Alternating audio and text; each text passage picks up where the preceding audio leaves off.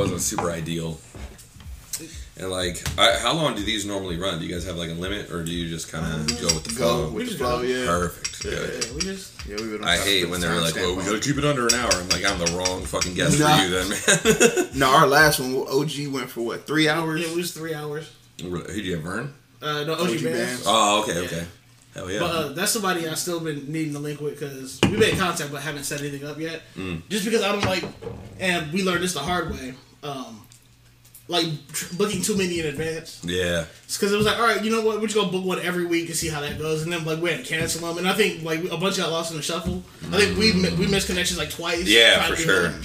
Yeah, I'm real bad about keeping up if I book shit too far out. Because then I'm just like, I realize I've got a show in Cincinnati the same day or some shit. And it's like, because after this, I got to go to, immediately to a comedy show that I'm throwing. The Ass Out podcast? And then after that, I've got like a meeting, like a business meeting. And I'm like, because it's the only time they can meet is tonight. And like, they're not going to be able to this week. And I've been putting it off. And I was like, okay, we're going to have a business meeting, but I'm going to be real drunk for that business meeting. That's going to be like the awesome deal, especially like working for yourself. Yeah, it is cool. And it's like, I don't know, man. Like, I'm not the type that like, I don't get like fucking blackout drunk. Like, I'm real good about just reaching tipsy and staying there. Just get business drunk. Right. Yeah, exactly. Business drunk. So, well, it's like, it won't even be this is the problem. It's the comedy show, man. Because like, it's always, we do it like, in the like afternoonish, like we do it like 6 to like 9, and so they have happy hour prices at Donato's basement. Hey. So they be having these huge fat ass Long Islands for like $2.50. Shit. Or yeah, so you like, there for 3 hours. Yeah, just $5 and you're fucking hammered. Right. And so like, and I just love stand-up comedy anyway. So like, I just love getting drunk and just laughing the whole time. Because like, I started that show with them, but I don't really do much when it comes to building the show. Like, I was on the Ass Out podcast one time, and then Christian, the one dude on it, was just like, hey man, like, I kind of think I want to get into throwing comedy shows. Like, is there anything you can help me with? I was like, well, I want to get into throwing comedy shows, so we'll figure this out together. But then he just kind of started taking the reins, and once I just showed him a couple little things, he's like, all right, I got the venue, I booked the lineup, blah blah blah, just make the flyer for me. So I do that. But it's also now I want to do like my own comedy show that like I'm completely in control of. This shit is beautiful. Did you ever think about it? It's great, dude. I'm telling you, it's great weed, my friend. No, I try to break it down, so I pass you with the grind. I'm like, I ain't even go. Like, you got it. Beautiful. It is. So, who's some of your favorite stand-up comedians? I know you said you like stand-up. I mean, shit, man. Obviously, the greats, like, you know, I mean, Chappelle. I'm just so overwhelmed with joy to see him still murdering it out here. Oh man, the way he writes his jokes, like and his styles evolved too. That's the other thing. Like, it's not the same shit or whatever. Because I don't really like Louis all that much. Like, he's got some funny stuff. I liked Louis' show better than I liked Louis' like stand-up. Yeah, so I like his stand-up better than his show. His stand-up. I like the stand-up he did in his show. Like at the beginning of the episode, how he's always in the comedy club. Yeah, and that's how the episode starts. Yeah. Like Seinfeld. Yeah, exactly. I like Bert Kreischer a lot. I like Kyle Kinane. I've seen him on Joe Rogan. That's the only reason. Yeah. There's this one girl comedian. I forget her name. It's like Angel or something like that. I forget. But she's this black girl. She's fucking hilarious, bro. Like, she's been murdering shit. But because like I'm the type, I don't like watching funny shows. Okay. I don't like funny shows. I don't like funny movies. I just like stand-up comedy. That's the way I want to laugh. There's like comedy movies I like, of course. Right. But as far as your go-to, like, I'm gonna watch this movie, it's not like I'm just not like a dude that's like, oh, let's sit down and watch 40 episodes of Family Guy. Like, I don't give a fuck about that. Okay. Like, that makes sense. Yeah. Because a lot of that era of humor, I think, was kind of cheat codey anyway. Like, South Park laid it out perfectly. When South Park had the Family Guy episode. And like they showed the factory where they make their jokes for it, and it was like sea lions, and just picking the bubbles out of the balls. Yeah, and so like a lot of that random ass humor of like the mid 2000s, I just didn't get into that much. Like The Office. The Office wasn't so much the rant. That was like kind of like slightly after, because I was a big fan of Parks and Rec. I didn't really like The Office, but I liked Parks and Rec a lot. See, and that's how most people I find are. Even though I felt like The Office birthed that like whole line of yeah, like it couldn't have happened without The Office. I just thought Parks and Rec had more colorful characters. Oh, whereas like The Office, it was just like it was about the humor of like the homogeneity of everyone just wearing suits and being in an office together and stuff like that. But Parks and Rec was about like the chaos of working for local government and like how different everyone could be doing it and stuff like that. So I did like that, and like there's been funny shows that I like. It's not like a complete blanket thing, but the way that I really prefer to laugh is just fucking stand-up comedy or podcasts, like comedians on stand-up or stand-up comedians on podcasts. And shit. Right. So that's how I got introduced to podcasting was because of Neil Brennan. One time. Neil's really good. Like I heard he had the podcast with Moshe Kasher. Moshe Kasher's hilarious. I forget what it was called, but they would do what we're doing now, just like have on like they would have like Charlamagne the God on, or just like people like that, and just have real ass conversations, and it was still funny. And then that's why I realized like, oh, podcasting is really just asking questions. Yeah, not even. Sometimes it's just a conversation. Just like, chilling, yeah. Because when I discovered it, I probably started listening to Rogan. Can you have me last try to get another one? I've been trying to get him on Rogan, man. I just talked about that yesterday. Like, it's probably the best podcast. Well, he was one of the first, man. Like, the first people... I'll give you guys a little podcast history lesson. Oh, please. Ricky Gervais was the first stand-up comedian with his own podcast. Really? Yeah. I bet that shit was hilarious. It was. It was so weird and nobody knew what to do with it yet. Because podcasting in general wasn't even big yet. And Adam Carolla was the next one to take it really, really big. Because Adam Carolla was on Loveline with Dr. Drew forever. And that was like the most successful radio show like in the world at the time. Our homie James used to work for him. Okay. Oh, shit. That's right. Who does this go to? Oh, that's already. And so, but then Kevin Smith, the movie director, was another big one. He was the first person to ever start a podcast network, like to consolidate and get a bunch of podcasts under one umbrella. And so then Rogan came in, because Rogan was one of the first comedians to really have his own website and be on the forums on his website and the message boards and really talking to his fans and releasing weird little videos on the internet and stuff like that. And then, you know, he started getting into podcasting when he saw Tom Green. You guys remember Tom Green? Yeah. Freddie Got Fingered, Tom Green? Tom Green can help a dead boo. Tom Green had his own show that he ran out of his house. It was like a show he had on MTV. It wasn't like the actual, like the fun, he had like a talk show that he used to do. And it was on the internet, and then it was like on at like 2 a.m. on MTV. And Joe Rogan said that they went to his house one time, him and Brian Redband, and they saw all the stuff he was using just to broadcast to the internet. And his sidekick, Brian, who is actually from Columbus, Ohio, oddly enough, and Brian Redband, he's like a real successful podcast mogul now, because he's the first dude to help Rogan. Like, he just basically told Rogan, like, you don't need all this shit to do this. Like, we just need a couple webcams and, like, a good server. But, like, Joe Rogan was a huge fan of the video game Quake. So, like, in the late 90s, he got, like, high-speed internet cables installed into his house and shit like that. And had, like, super ridiculous high-speed internet before high-speed internet was, like, really a thing. And so it's just, like, it's so funny seeing how all those little factors in the perfect storm of that whole situation created the podcasting boom of, like, 2013 on. Yeah. Because that's when I got into it. Because I was watching political podcasts first. And, you know, because it was better for me than the news, just because it's like, you know, people have time to actually make the arguments. It's not the little sound bites that you get. Right. But then I saw Adam Carolla. I was like, oh yeah, Adam Carolla is funny as fuck. Because I used to listen to old episodes of Loveline. Bro, if you go listen to those old episodes of Loveline, they're on YouTube. Loveline was one of the most brilliant shows ever, and I wish that it was still around, like, the way it was. Because, bro, like, literally just anyone would call in with a sex or romance problem. And Dr. Drew would tell him from the medical doctor, it's smart standpoint, and then Adam Carolla would just clown him and just make fun of him the whole time. And it was a flawless, perfect dynamic. And they were the top rated show for all 9 years that they were on together. And then one day Adam Carolla just got fired, and he was like, fuck, like, that was my whole income. Right. And, like, so he had to become a stand-up comedian just so he could tour, because there were plenty of fans of the show still, fans of him. And he did the Man Show and shit like that. That's why I remember his name from the Man Show. That shit came on like Adult Swim or something. I'm good on this stuff. Okay, yeah, I'm cool right now.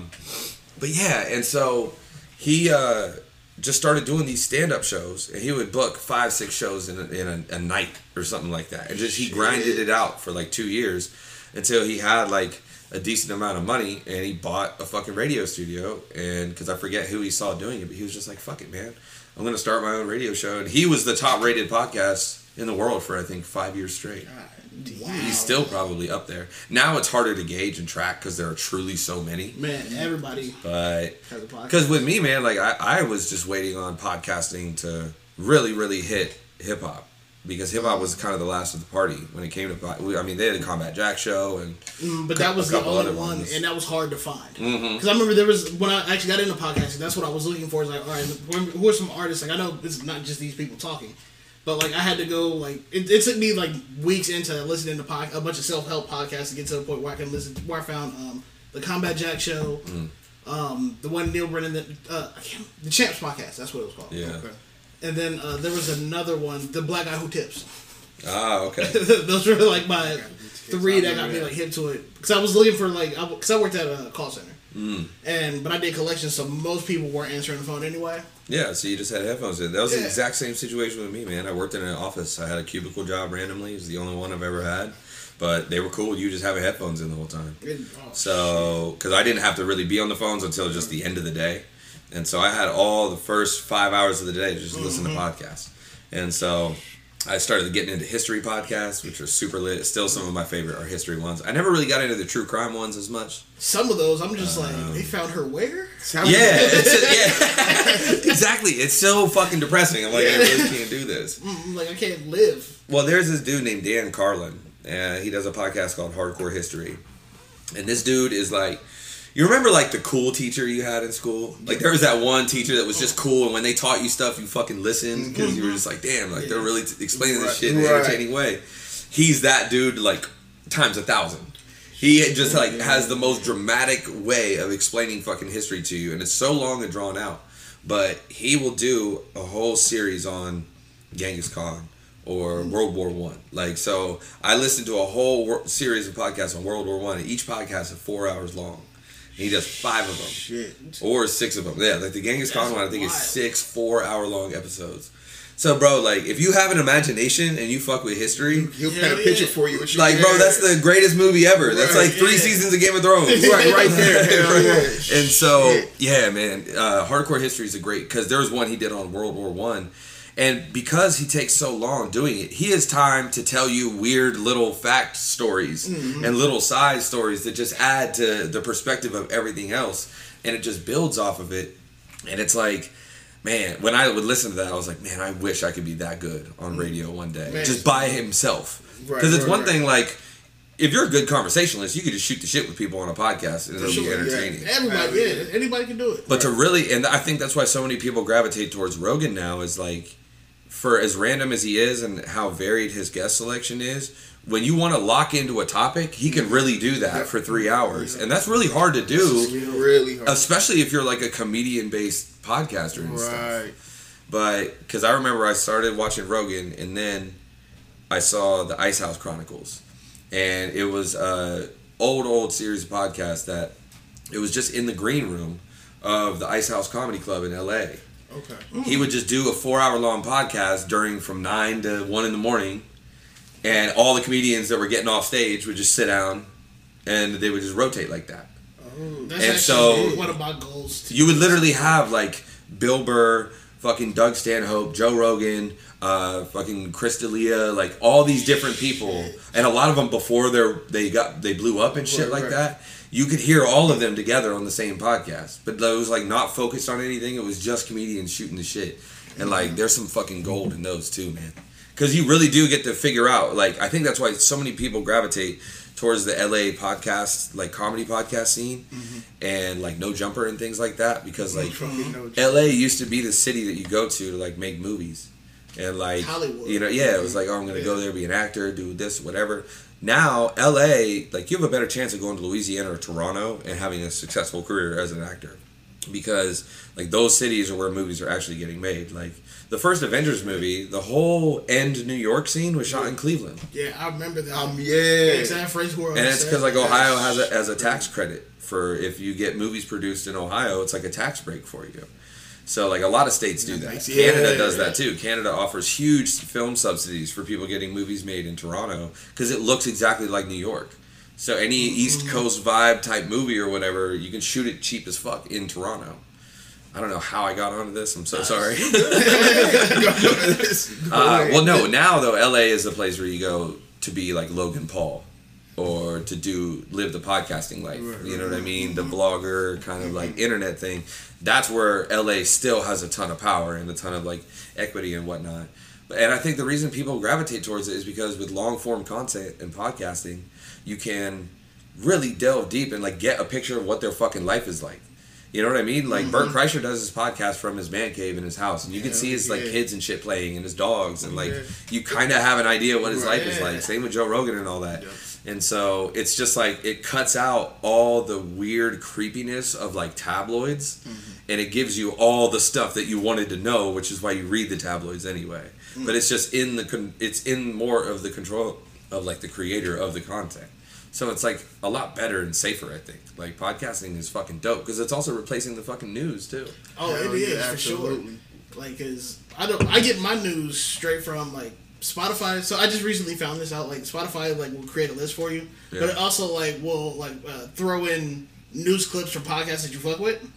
And so like I'll be listening to Big Crit, and then it'll just come in real quick. Like, all right, this happened this week, minute and a half, and then just go on to the rest of my playlist. And they'll do that like 2 or 3 times. It's like a morning drive playlist. I forget what it's called though. Yeah. But nah, that's how I get my news as opposed to that and Twitter. As opposed to actually watching the news or listening to the radio. I don't really fuck with Twitter, man. Like Twitter is just very it's the most useless to me because I do this. I can talk for an hour straight. So like being able to put shit in 240 characters is just not lit to me. And it is good to get information and stuff like that. But the problem is like all the shit you got to wade through. And of course, it's like any social media platform. The more you use it, the more useful it becomes. For sure. And like websites are designed to only reward the people that click and interact.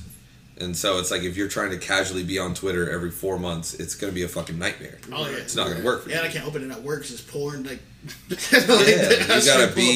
you gotta be in Twitter all day. Like Twitter, you have to just be able to be on your phone. Like I like Instagram the most for sure, just because I don't know, there's just way more options. That it's different, like seeing it as opposed to reading it. With content. I don't like Snapchat though, but I like what Snapchat does, if that makes sense. Like the app itself is trash to me. I hate the way it's laid out. I hate the UI of it. Yeah, I hate it all. It's so redundant and fucking stupid and not user friendly. But what it actually does was fucking brilliant.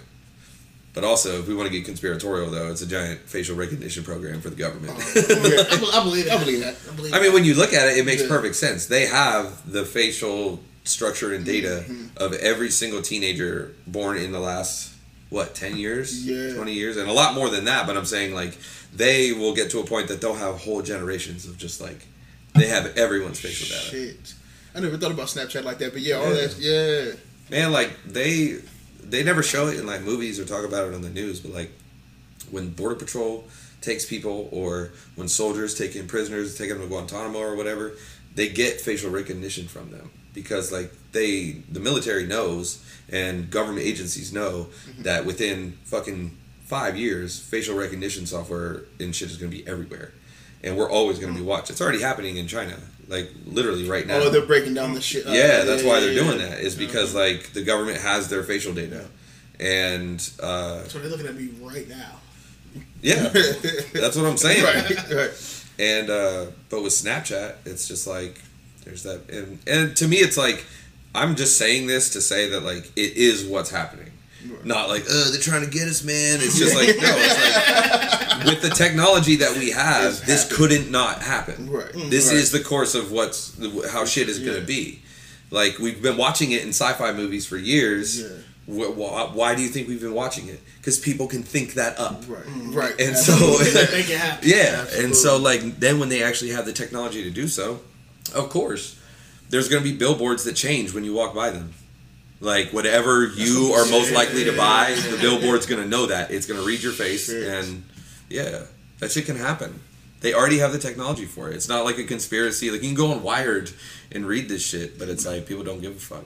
The Chinese people give a fuck. Yeah. Because they have to live with that shit. They have a social credit system now.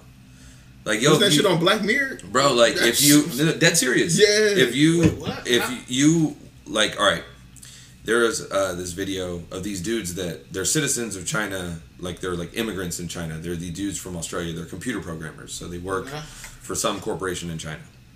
And they said when they walked across the street, when they jaywalked, they had a text on their phone that was like the ticket for jaywalking before they got to the end of the street. Holy shit. That's terrifying. And it's like, that's because there's that many, there's that many cameras. And they don't, a lot of times they don't even have to watch the camera or watch you. They have to just see your phone. Yeah. Because everything is run by QR codes in China. That's how you pay for everything. So like when you go to McDonald's and get a burger, you pay with your cell phone. Everything's linked to your phone. And so like, yeah. And so like if you do too much shit, and there's like literally just an army of snitches. Like, and that's how it was in Soviet Russia and shit too. But like, there's just, we're getting so far off track. No. We didn't introduce the show yet. Man, AKAs. Oh shit. But I'm just saying, man, like it's just what people do. Right. When people have the ability to do shit like that, They will. spy on people, Absolutely, see shit, prevent stuff, try and mess with things, people will do it. And it's like they're already doing it in China, and that's why like people in China are like rioting and tearing down like phone poles and shit because those are cameras. That's And are wild. watching them. Yeah. That's scary. America not so bad. I mean, I mean, we're definitely getting spied on too, just as much. yeah. But like, we're not getting texts about it. Right. That would fuck me They're up. not, they're not blowing up our phone too. Right, Like, nah. Jesus. Yeah. And I'm in the middle of the street. You text me like Before I get to the end of the, come on, man. That's crazy. Yeah, it's just like, yo. That's too much. Yeah, and if, but like people can like give you a Yelp score. Other citizens can like give you a fucking Yelp score. Right. And be like, yo, this dude's not good. He's terrible. Just like- and you can have a low social rating, and like certain businesses will be like, yo, we don't serve you. That was straight Black Mirror, man. Yeah. Right. The following is a Breaks Media podcast. Socially unacceptable. Socially unacceptable. Socially unacceptable.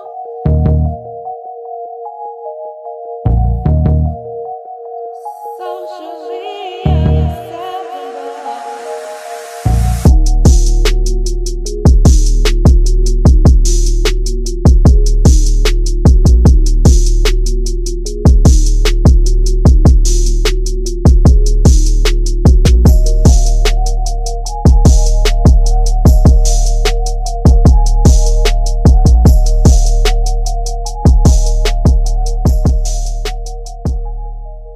Socially unacceptable.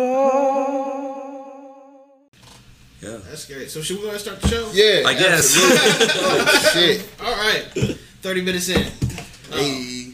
All right. So Oh, okay. You got to set it off. You know what it is. yeah, I need some water. I'm parched because I gotta stay hydrated. I'm gonna hit this. All right. So I always feel awkward starting the show. Like Right. this is the Socially Unacceptable Podcast. That ain't it. Try it again. that's not the one. Ha! That's the rough. Yeah, that's the rough. That's rough. All right, welcome back to the Socially Unacceptable There it Podcast. We'll just goes. give it to you straight. There it goes. You can find us on iTunes, Where else? Stitcher, Overcast, Pocket Cast, Where else? Spotify, Where and all else? those other casts for that ass. ass. You can follow us on Twitter and everywhere else at A Dope Little Podcast. Yep. Shout out to Nerd Yep. at KNURD. Follow them on Instagram and Twitter. You'll come up, tell them we sent you. That may break you off a little something for the something. A little piece, you know what I'm saying? I think that's all the housekeeping. Is that the whole housekeeping? That might be it. Yeah, that's it. All right, That's what it. they call you? Where you from, player? It's your boy Barry Water. You know, don't call me Barry no more. Call me Bernard because we ground out. AKA Resi Miller. AKA Quasi Smoke Joe. My name rings bells, you bastards. AKA Young Axel Foley. I got that 9 on me. AKA Stephen A. Spliff. I'm smoking weed. AKA Ruapo Fumador. Roll that goddamn G. You better roll that shit, you bitch. Double AKA entendre. Tarzan Turk. AKA Pastor Blunt. I'm rolling up while listening to gospel music, praying, lay your hands on your wives. That's Lord. Can I say where 2 or 3 are gathered? So shall he be. Can I get an 8 gram? 8 gram. AKA 2010 Guwap Belly, your girl loves rubber while I say bird. AKA Double XL Cool J, I'm licking my lips at your bitch. I said I'm licking my lips at your bitch. AKA Young Black and Guilty, Big listen chapter. with your Cool Dick, aka Keenan Johnson, stunt double and heavyweights. Shout out for the Emmy, you know what I'm saying? I'm getting that motherfucker. Hey, aka Beat Your Baby Mama in 2K19, because I ain't got 20 yet. Her check ain't hit. You know what I'm saying? That 19 still running. You feel me? And I'm still losing because your baby in the way. So I threw another fruit snack at his head. So back to soft foods now. Yeah, I ain't trying to hurt him anymore. I feel it. I got yelled at for that. So. What they call you when you from though? They call. Out. I actually wrote them down today. today. Trade one time. You wrote it. Hold on. What? Yes. No, hold on. You wrote it down? I'm pretty sure I missed some. But, you know, it's all about growth. So now that I actually have them on paper, I can possibly, you know, get a cadence. I haven't practiced it at all yet, though. But, you know, just, there's a couple I'm just shocked. This is a year and some change in. This is the first time you actually wrote it down. And this episode 53. 53 episodes, and it's the first time you wrote it down. That sound crazy.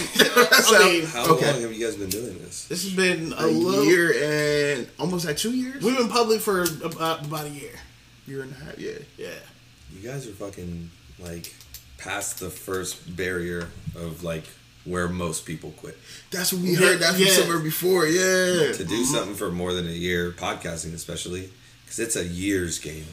Podcast is like, yeah, we did it for 3 years. Yeah, because we started with some and they fell off. Mm-hmm. But, yeah, we did. Yeah. Holy shit. But anyways, they call me Will, That's a.k.a. right. Will Split, a.k.a. Roland A. Swisher, a.k.a. Don Guillermo El Podcast Poppy, a.k.a. Young Coinstar, a.k.a. Let Me Get 75 cents on Pump 6, Just trying to get there. a.k.a. Young Clutch Vanderlyn, a.k.a. Young Drip Filet. Wait a minute, Clutch Vanderlyn, because, you know, I always stay with a plan, because my plan B is to make sure I play A work. Gotta write that down. a.k.a. I still gotta write that down. A.k.a. Yeah. AKA your baby mama's work husband. Why is that? Because when you exhale, they spread sheets, and that's my word. But just know when you see me through the window, I'm keeping it PC for the podcast, but you already know the deal. AKA Young Pumpernickel. Oh, you ain't right how you like them apples?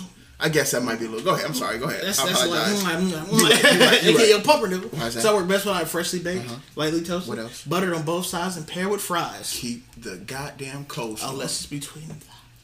Yeah, I like that. All right, cool. You know, progress. We wrote it down this time. Man. Okay. And, I like to see the growth, bro. Thanks. You know, because we 53 episodes in. You just not writing shit down. Yeah. But today we got a special guest with... Ooh, special guest. I would go as far as to say this is probably our most anticipated episode. Man. Because ever since we started doing interviews, they were like, hey, you guys need to have this person on. Period. You guys need to have this person. I think it's at least the first 4 for sure. Yeah. And easy. Shoot. Yeah, I don't even know. I mean, well, he don't even know his name.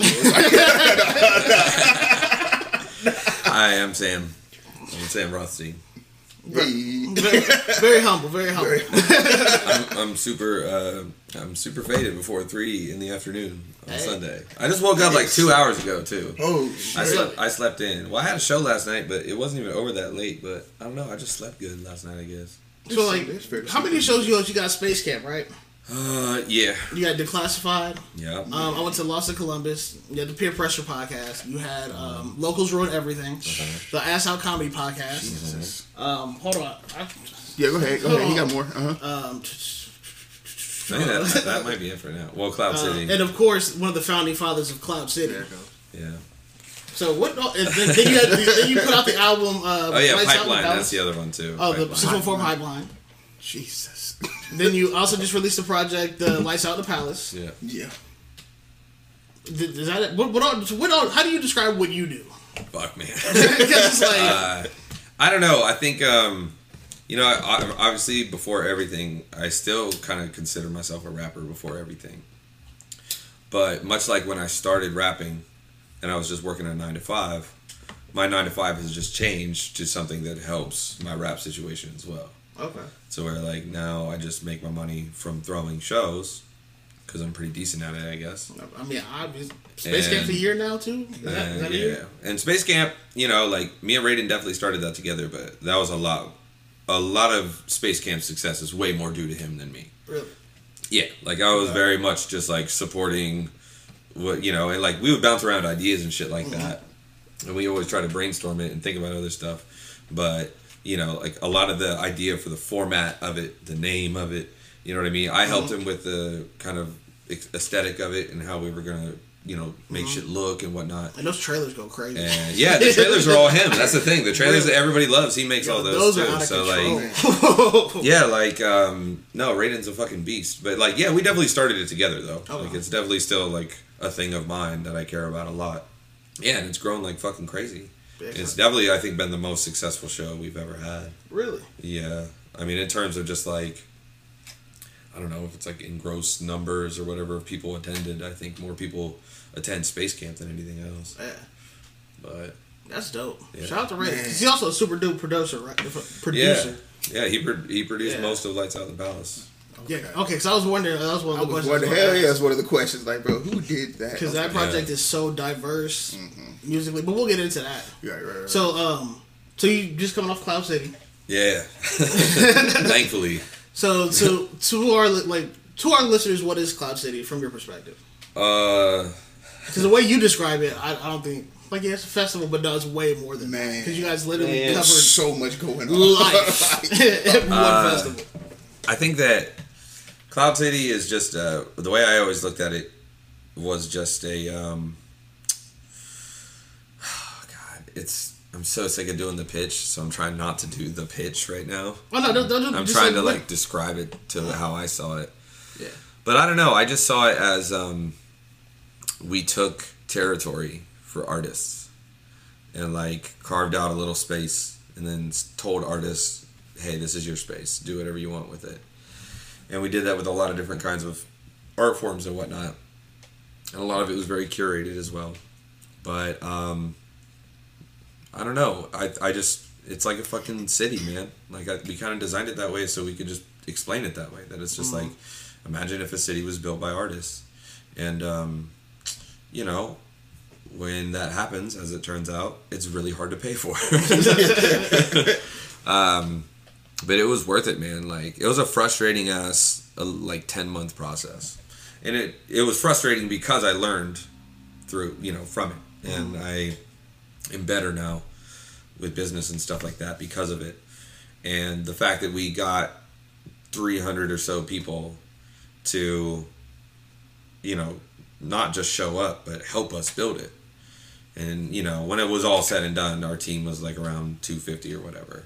Wow. And that's including models and just random people hit this and that. And a lot of it was done by me and Cassie and Isaiah. A lot of just the actual foot and ground work.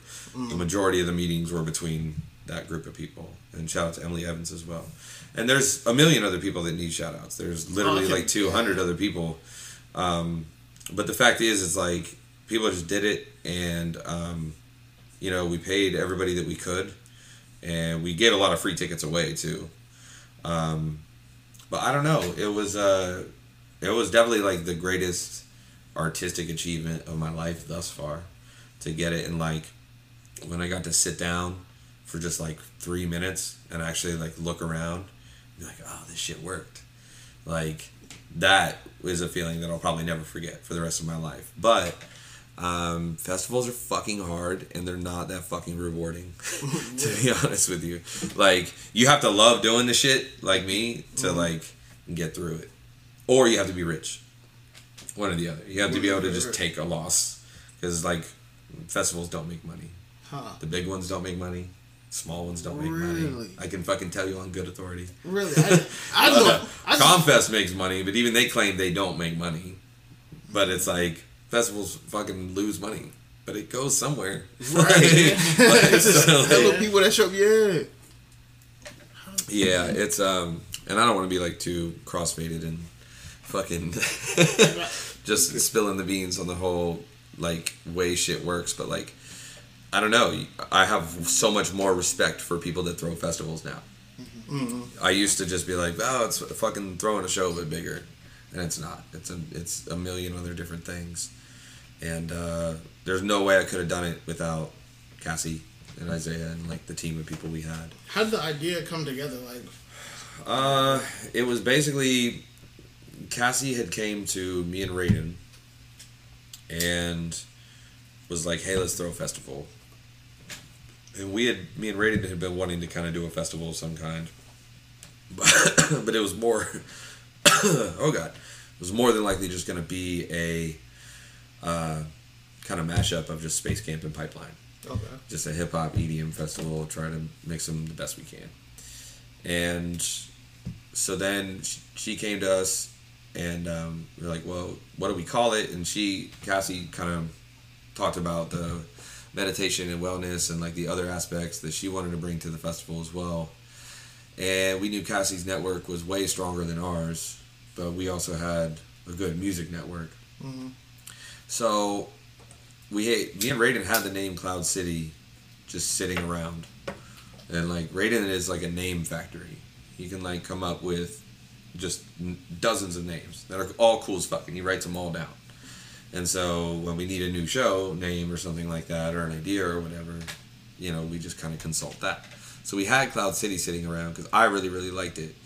And I was like, well, we can call it Cloud City. And then the light bulb just went off. And I was like, okay, well, if we're going to do that, because I was like watching the movie Blade Runner at the time. And I just happened to play the game Jet Set Radio. And like all of these like perfect storm things of like really cool pieces of art that are about a city, that take place in a city or whatever. That's when it kind of just clicked. And I was like, okay, well, because I knew we weren't going to beat all these other festivals at their own game. That's almost impossible to do, because it's their game, it's not yours. Mm-hmm. I'm not going to out what fest. It doesn't work that way. So we had no idea how we were going to pay for it. At the time, we were 7 months away. But then some shit transpired in the middle with us conflicting with the Columbus Arts Festival on the same day, that we had to change our date as well. And so like, it was a fucking process, man. It was like a real long journey and shit. Because then Raiden wasn't able to do as much with it, because he had to take care of Space Camp and do shit for that.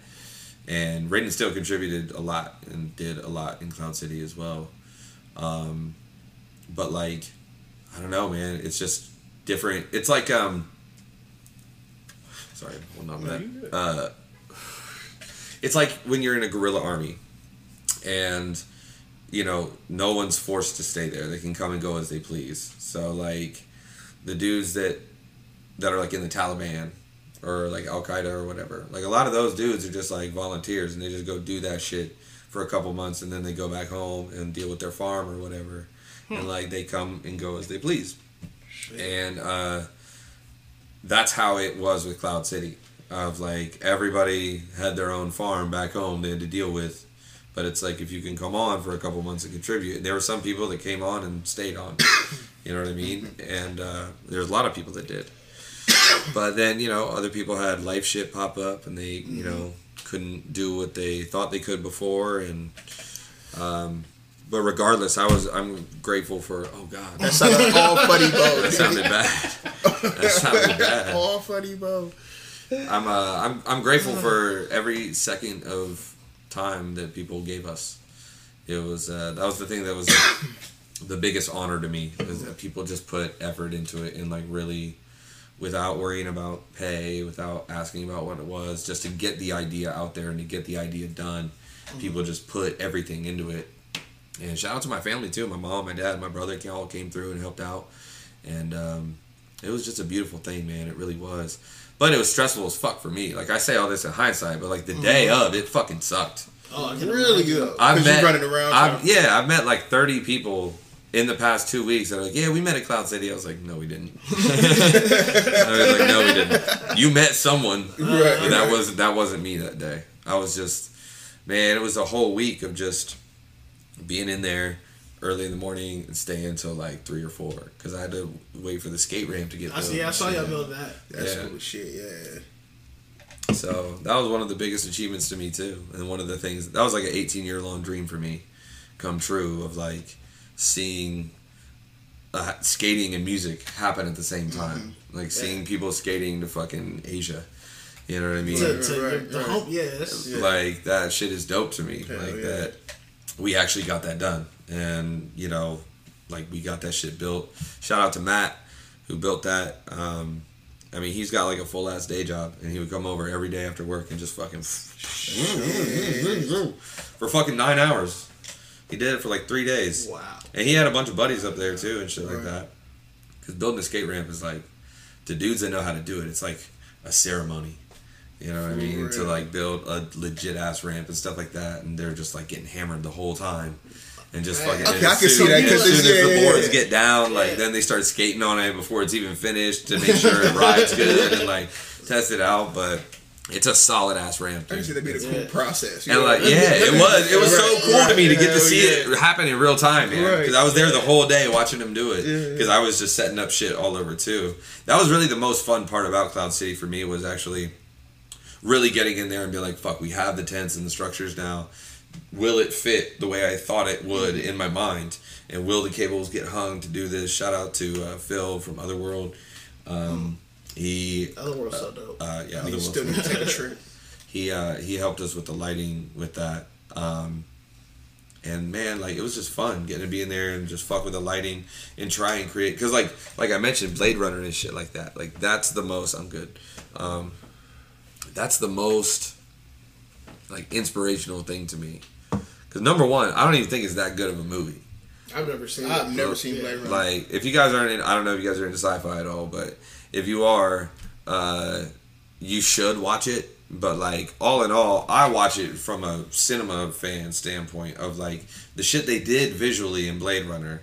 Like, that movie looked way crazier than any movie of the time. Like, and to make that happen, they had like one backlot set, and they had to keep dressing it in different ways. But like, when you watch that movie, as boring as the fucking plot is and as bad as some of the acting is, like, the movie looks like you're in the fucking future. Like, it just straight up, like, it was so well made. All the interiors, all the exteriors, it was before green screens. All the lights had to be real. It was real film they were shooting on and shit like that. Like, this was hard as fuck to do, and no one's been able to replicate it since. Like, some people have. I can't say that.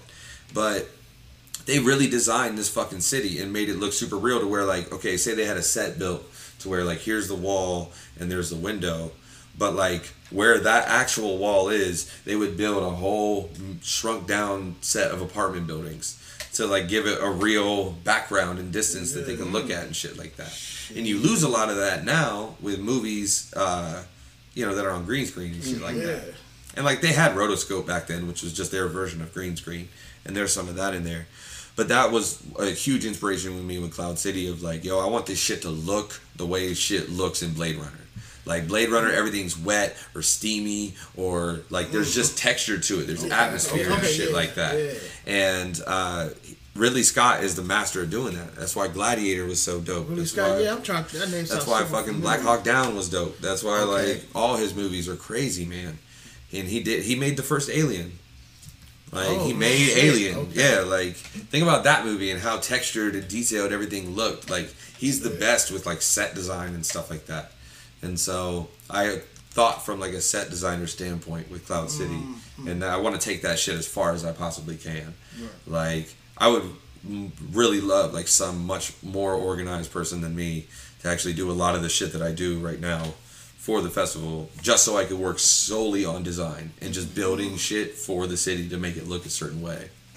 'Cause there's so many more ideas I have now, and like, in terms of materials and what plastics you would use and what, like, I don't know, man. Like, I'd never really done anything like hands-on, like building and shit like that before in my life.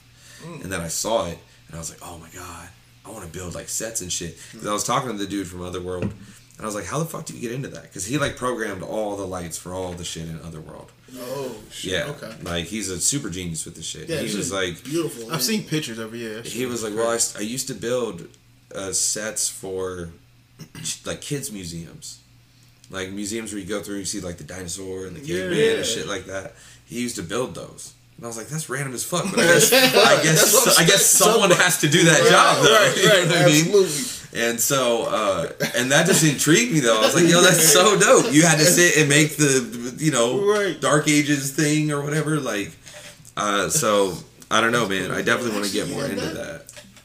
That's what I want Cloud City to be. I wanted to really, really feel like, because this year it felt good and the vibe was right, and like, we did as much as we could with what we had, for sure, and we stretched ourselves to the absolute limit to do it, and the people rewarded us for it.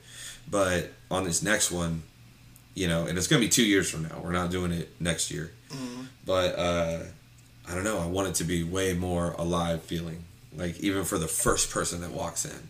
For, like, the first person that's in there that day on the festival, there's still shit for them to do. And it doesn't feel empty and weird the way a festival would.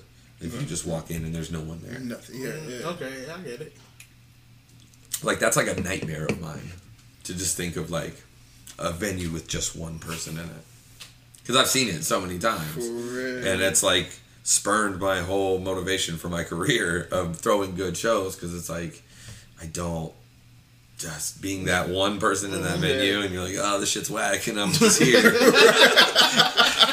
It's a fucking nightmare, dude. Like, that's a nightmare. I don't ever want that or to provide that for somebody. And I have before. Like, I've had plenty of shows that have fucking eaten shit and just fallen on their face or whatever. But I don't know. Those you just get paid in a lesson, though. You know. And so with Cloud City, we got paid in a lot of lessons too.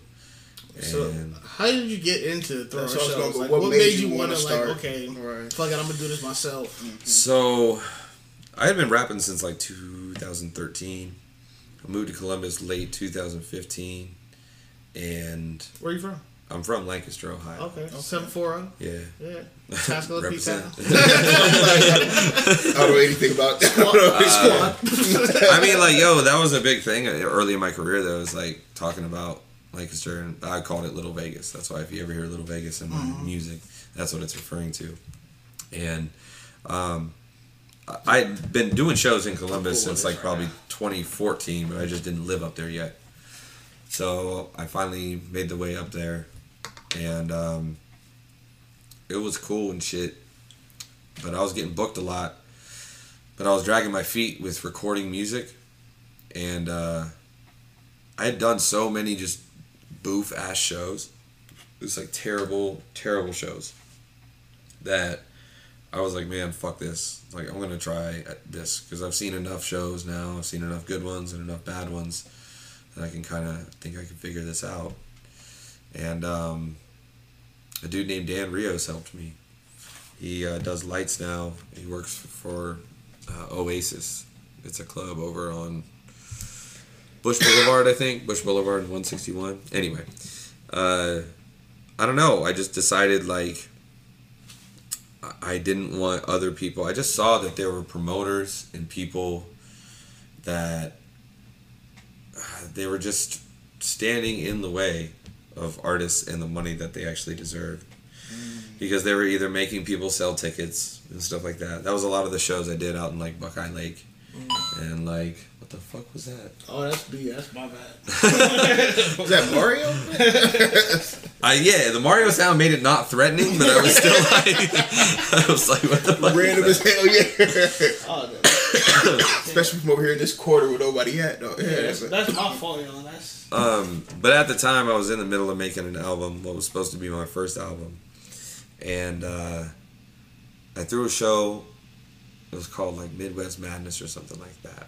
A promoter who I won't mention, he was like, hey, we'll do this show here or whatever, and then you can book it, you can do all that, and then we'll like split it or whatever. And I was like, okay, whatever. Because I wanted to try my hand at throwing a show.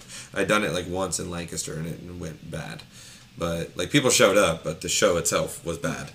And like, I don't know, I just fucking tried it, and then he wasn't even there for the event, and then like he showed up at the end and just like took half the money, and like I had to deal with all the problems, and he was like drunk, and it was just like one of those things that just like burned in my brain forever. And I was like, this shit is never gonna happen to me again. I was like, ever. And so the next one I threw was like 6 months later. No, it was almost more than that. It was probably like 8 to 10 months later. Because I had thrown release shows. I think I'd thrown one release show maybe. But yeah, I met Raiden. Me and Raiden were working together on music. He was the only DJ I really knew like that. Didn't even know if he was good at DJing though. And then we did it. We knocked the first pipeline out of the park. We got like almost fucking, it was like 150, 200 people there. Oh wow. It was lit as fuck. It was crazy. So what made you take like that 8 to 10 month hiatus that you did on that? Did you like? I mean, I was still just making music and playing like all the festivals and shit like that. 2016 I did Independence Day Fest. I think I was on 2x2 that year. Like I did a lot of different shit, so it wasn't like a conscious hiatus. Like I just threw that one show and it was just like a shitty situation. And I didn't think about like, oh, I'm gonna immediately go start throwing shows now. I was just like, no, I'm gonna not fuck with that promoter, and I'm still gonna try and make shit shake with other people elsewhere. I was just good at dealing with promoters though. Like they liked fucking with me and I liked fucking with them. And but then once Pipeline happened and I realized like, oh shit, you can just do this. Like you can just know a venue and just, I don't know, like I got an introduction. Of course my dude Dan got me the introduction with Brothers Drake or whatever, and I had to go in there and sit down and talk to him and pitch it. But like it wasn't hard. You just tell him what the fuck you plan on doing. And I don't know, it was it went really well. Like it was like a moment, it was like a thing. But they're hard as fuck to throw now, I'll tell you that. Like Pipelines, like I don't do them that often anymore. No, Pipelines, those are the shows that like you out of state, right? Well, out of town. Out of town. We've done out of state ones. The last one we did, I think, was an out of state one. It was in Louisville. So we've done shit in Dayton and Cincinnati.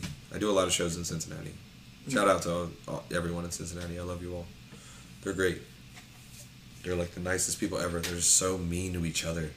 Like if you go down there, they'll be nice as fuck to you. They'll be nice as fuck to you and welcoming and great.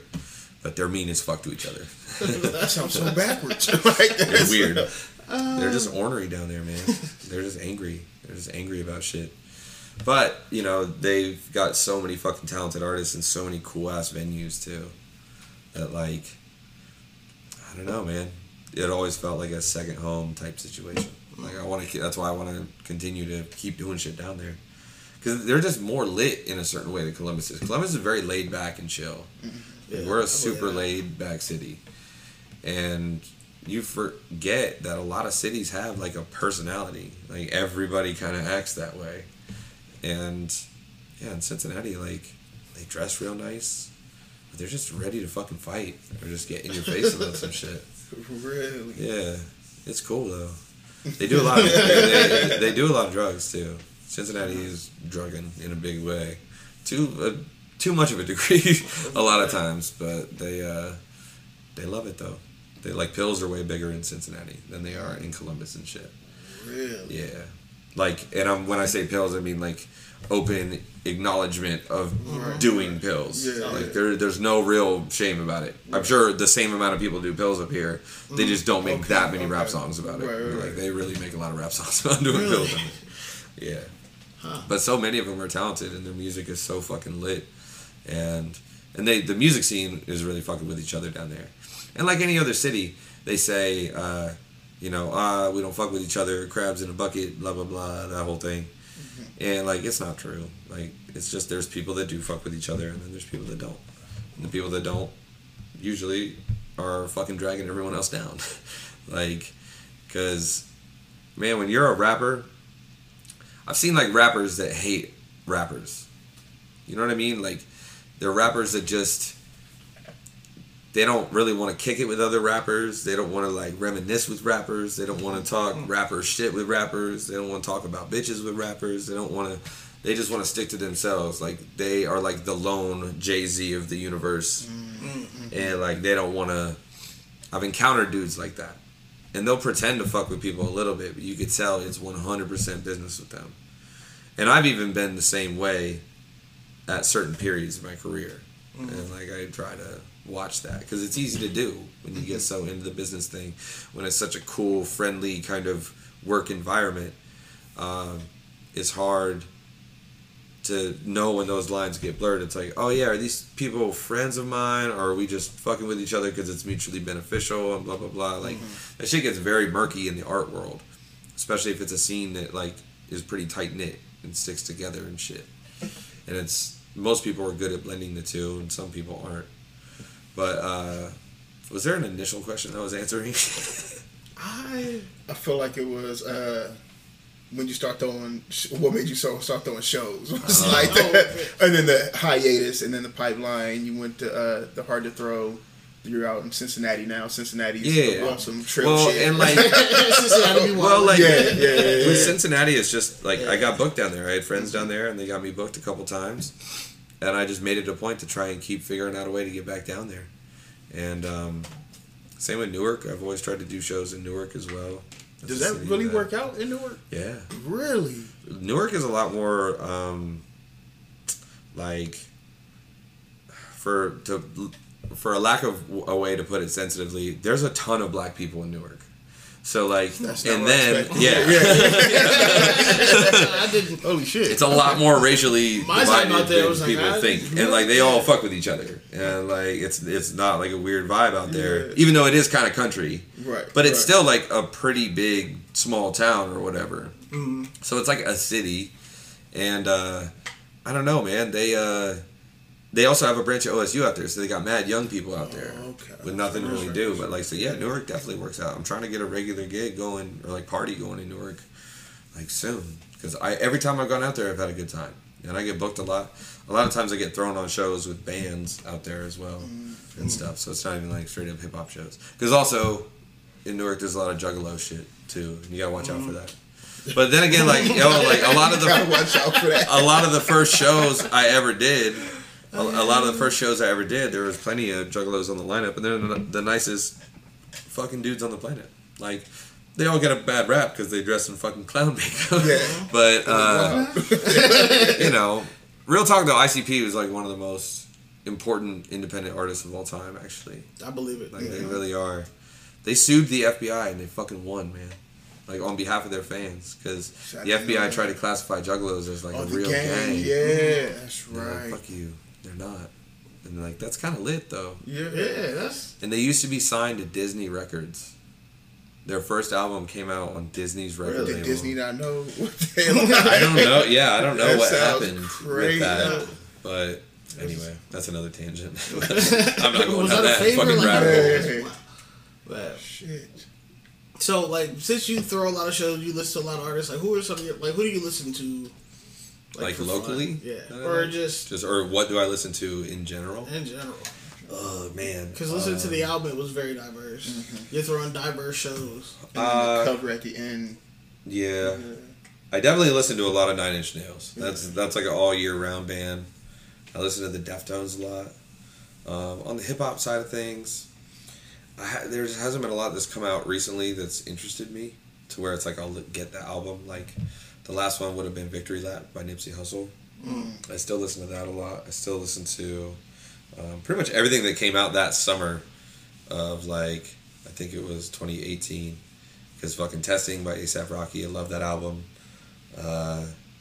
You know, of course, Pusha T's album, newer Kanye stuff I like Suicide Boys a lot.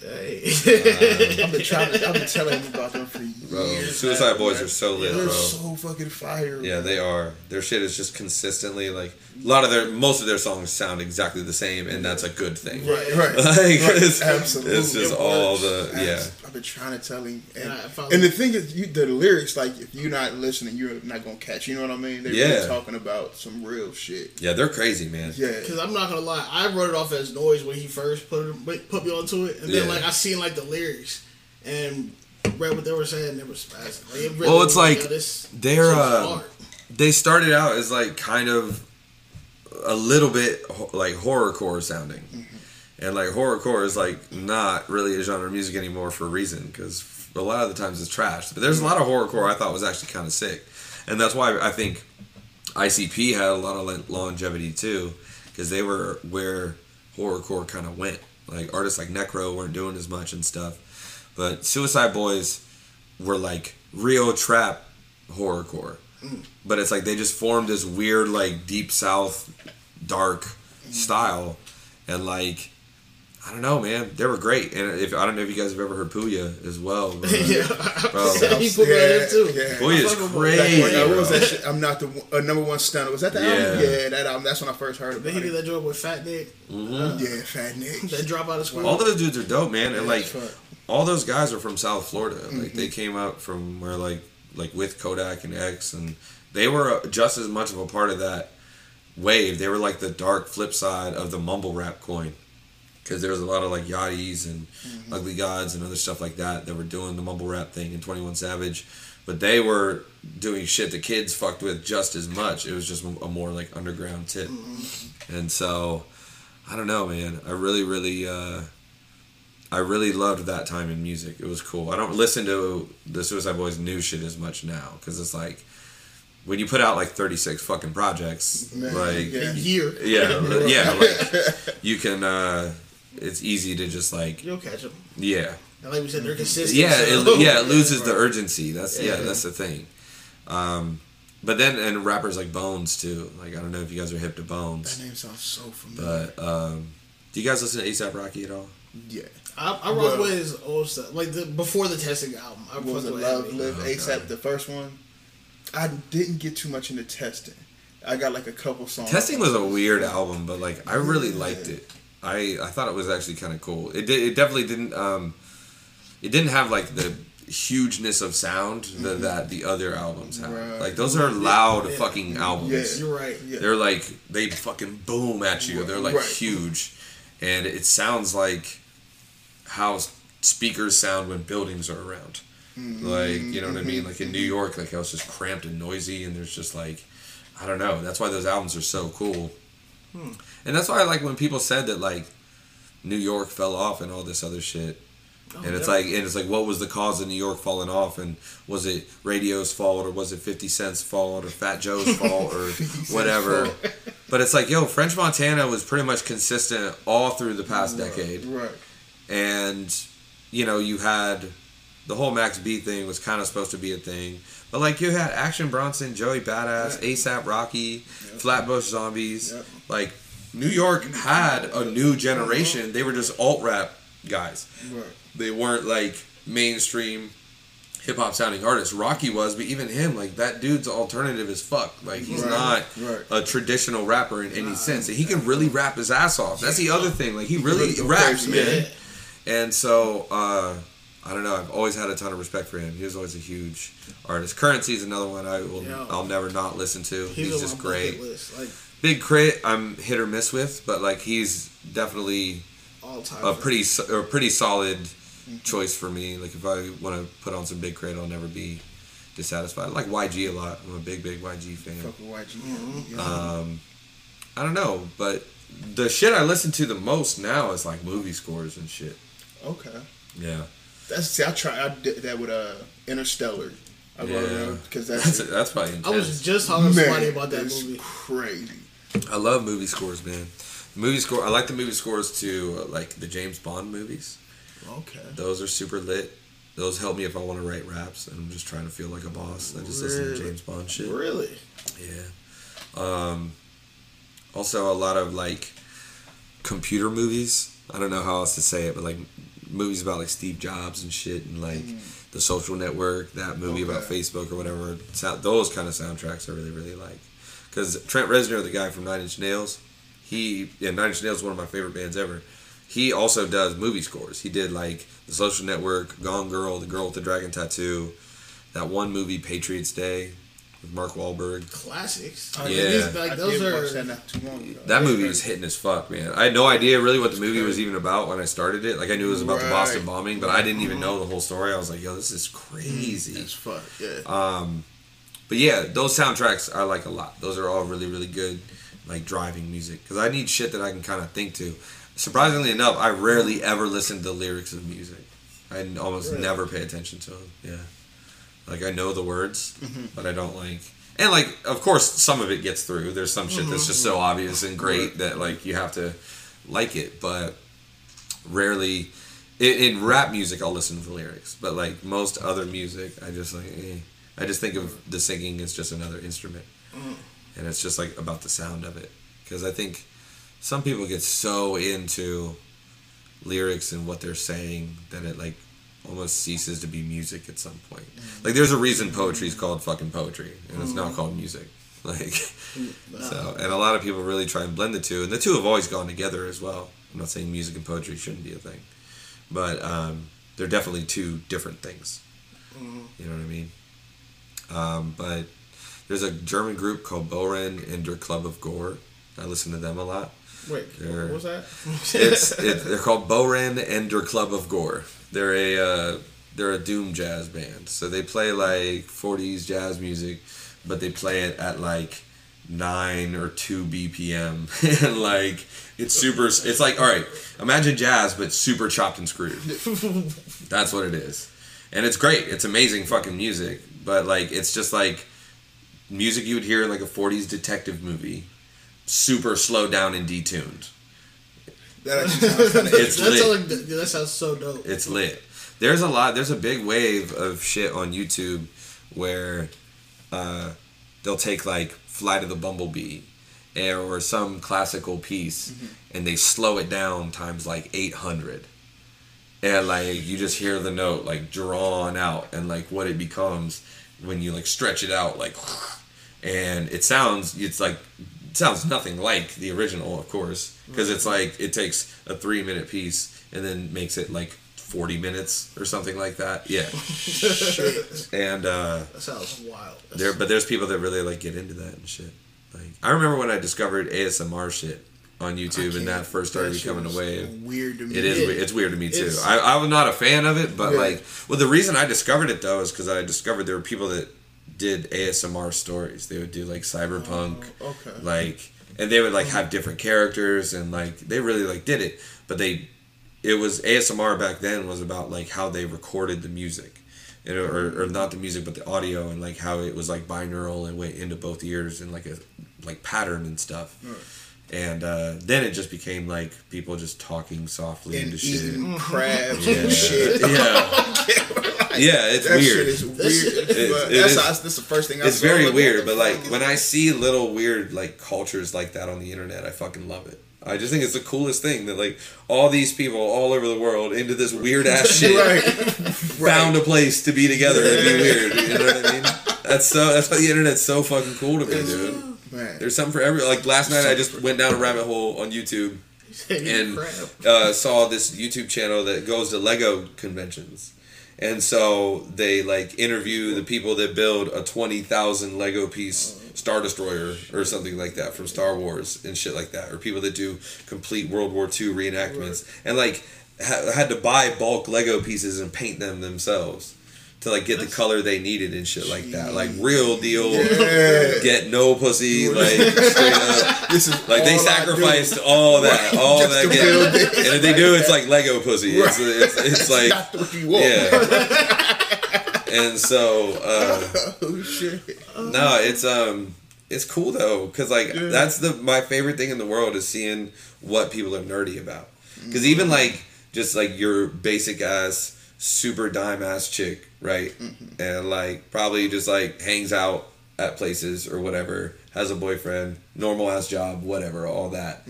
There's something she super nerds out about, and she might not tell everybody about it or whatever. And it's the same with the super jockey dude or whatever that never did shit but throw a football or whatever the fuck. There's still, or maybe throwing football is what he's a nerd about. You know what I mean? Like I always looked at athletes like they're just nerds for fitness. That's basically what they are. But what's that for you? Oh God, like so many things. There's so many things I could just talk about. But the thing I go the most nuts over and I won't shut the fuck up about is food and cooking. I love cooking like so much. And then movies. Like movies, I can talk video games for a long fucking time too, but movies is like my favorite thing to talk about. And I can tell because you had brought up something like soon as we started about a movie that was like super in detail. Yeah, I forget what it was. Was it Blade Runner? Was it talking about Blade Runner? Blade Runner. Yeah. What kind of movies do you guys like? Oh man, like I said, Interstellar Score. That's probably my top 5 movie ever. I love that movie for some reason. Like it's. I kind of hate Interstellar. Honestly. I love that shit. That movie made me look at movies differently. Man, what they did with space and all that. Why do you hate that movie? Well, it's because all the space, black hole, science shit they did. All that's fine. The whole fourth dimensional library thing, fine. Love that. That's all great. And Christopher Nolan's like one of the greatest directors of all time for sure. But it was just some shit with the story is just too fucking stupid.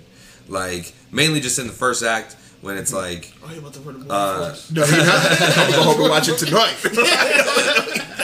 Like bro, so they go to the military secret NASA facility, which they just fucking just randomly happened, stumble across. Happened to find. Years of living out there. Which is like located in the same county as theirs, apparently. Like, It was down the street. Yeah. Right. And then, of course, like, you know, they do that. They draw guns on them, which, like, if it was really that secret, they probably would have fired on him first. But I won't even dock him points for that. But then they're like, oh, you can't fucking be here. You can't fucking be here. Come on inside. And then they just bring them in deeper. And then they just press the button and the whole wall goes. And then the spaceship's right there. Like, yeah, we have the launch pad right next to the office. Because that makes fucking sense. And I don't know, man. It was just little stuff like that. I was like, yo, they would never just bring them in and, like, sit them down and talk to it. Give him new clothes, give him a job. See, but Yeah, and it just happens to be his old boss. It happens to be all 9 people he used to be close to with, all just there at the same time. Like, yo, what up? So we've been going to space. But after that, I was fine. Like, after that, it's cool. But then the whole, I don't know, I just felt like there was a lot of missed opportunities. It's like, man, you could have made those planets way cooler. Like, see that water planet with the waves and shit. That was Tyler's Mountain. That shit was cool as fuck to me to see that. That was cool. That was a great holy scene too. shit. That was a really tense scene. Yeah. And then that's my other biggest gripe. And this is like I think legitimate as fuck.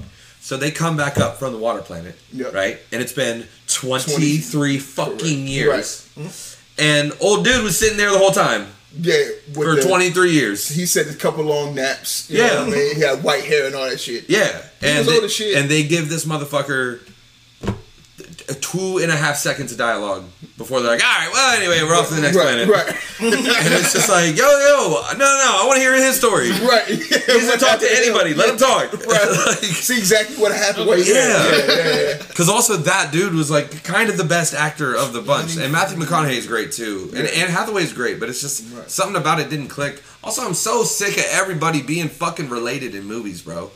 Like, why has everybody got to be someone's daughter or son? Like, I get that that's a thing, but it's like, there's not that many people. It's like, well, I'm an astrophysicist, so my daughter's an astrophysicist. Like, it doesn't work that way. Like, it never works that way. Right. Everybody. Yeah. Everybody it was crazy. And it's just like, yo, can't it just be enough that they have to go to save the fucking Earth? Right, they got to make it about, like, their daughter and the time they walked away too fast. Or, like, some of that shit, I'm just like, yo, get the fuck out of here, bro. You're letting nerds watch this. You don't need all that. So I fuck with it.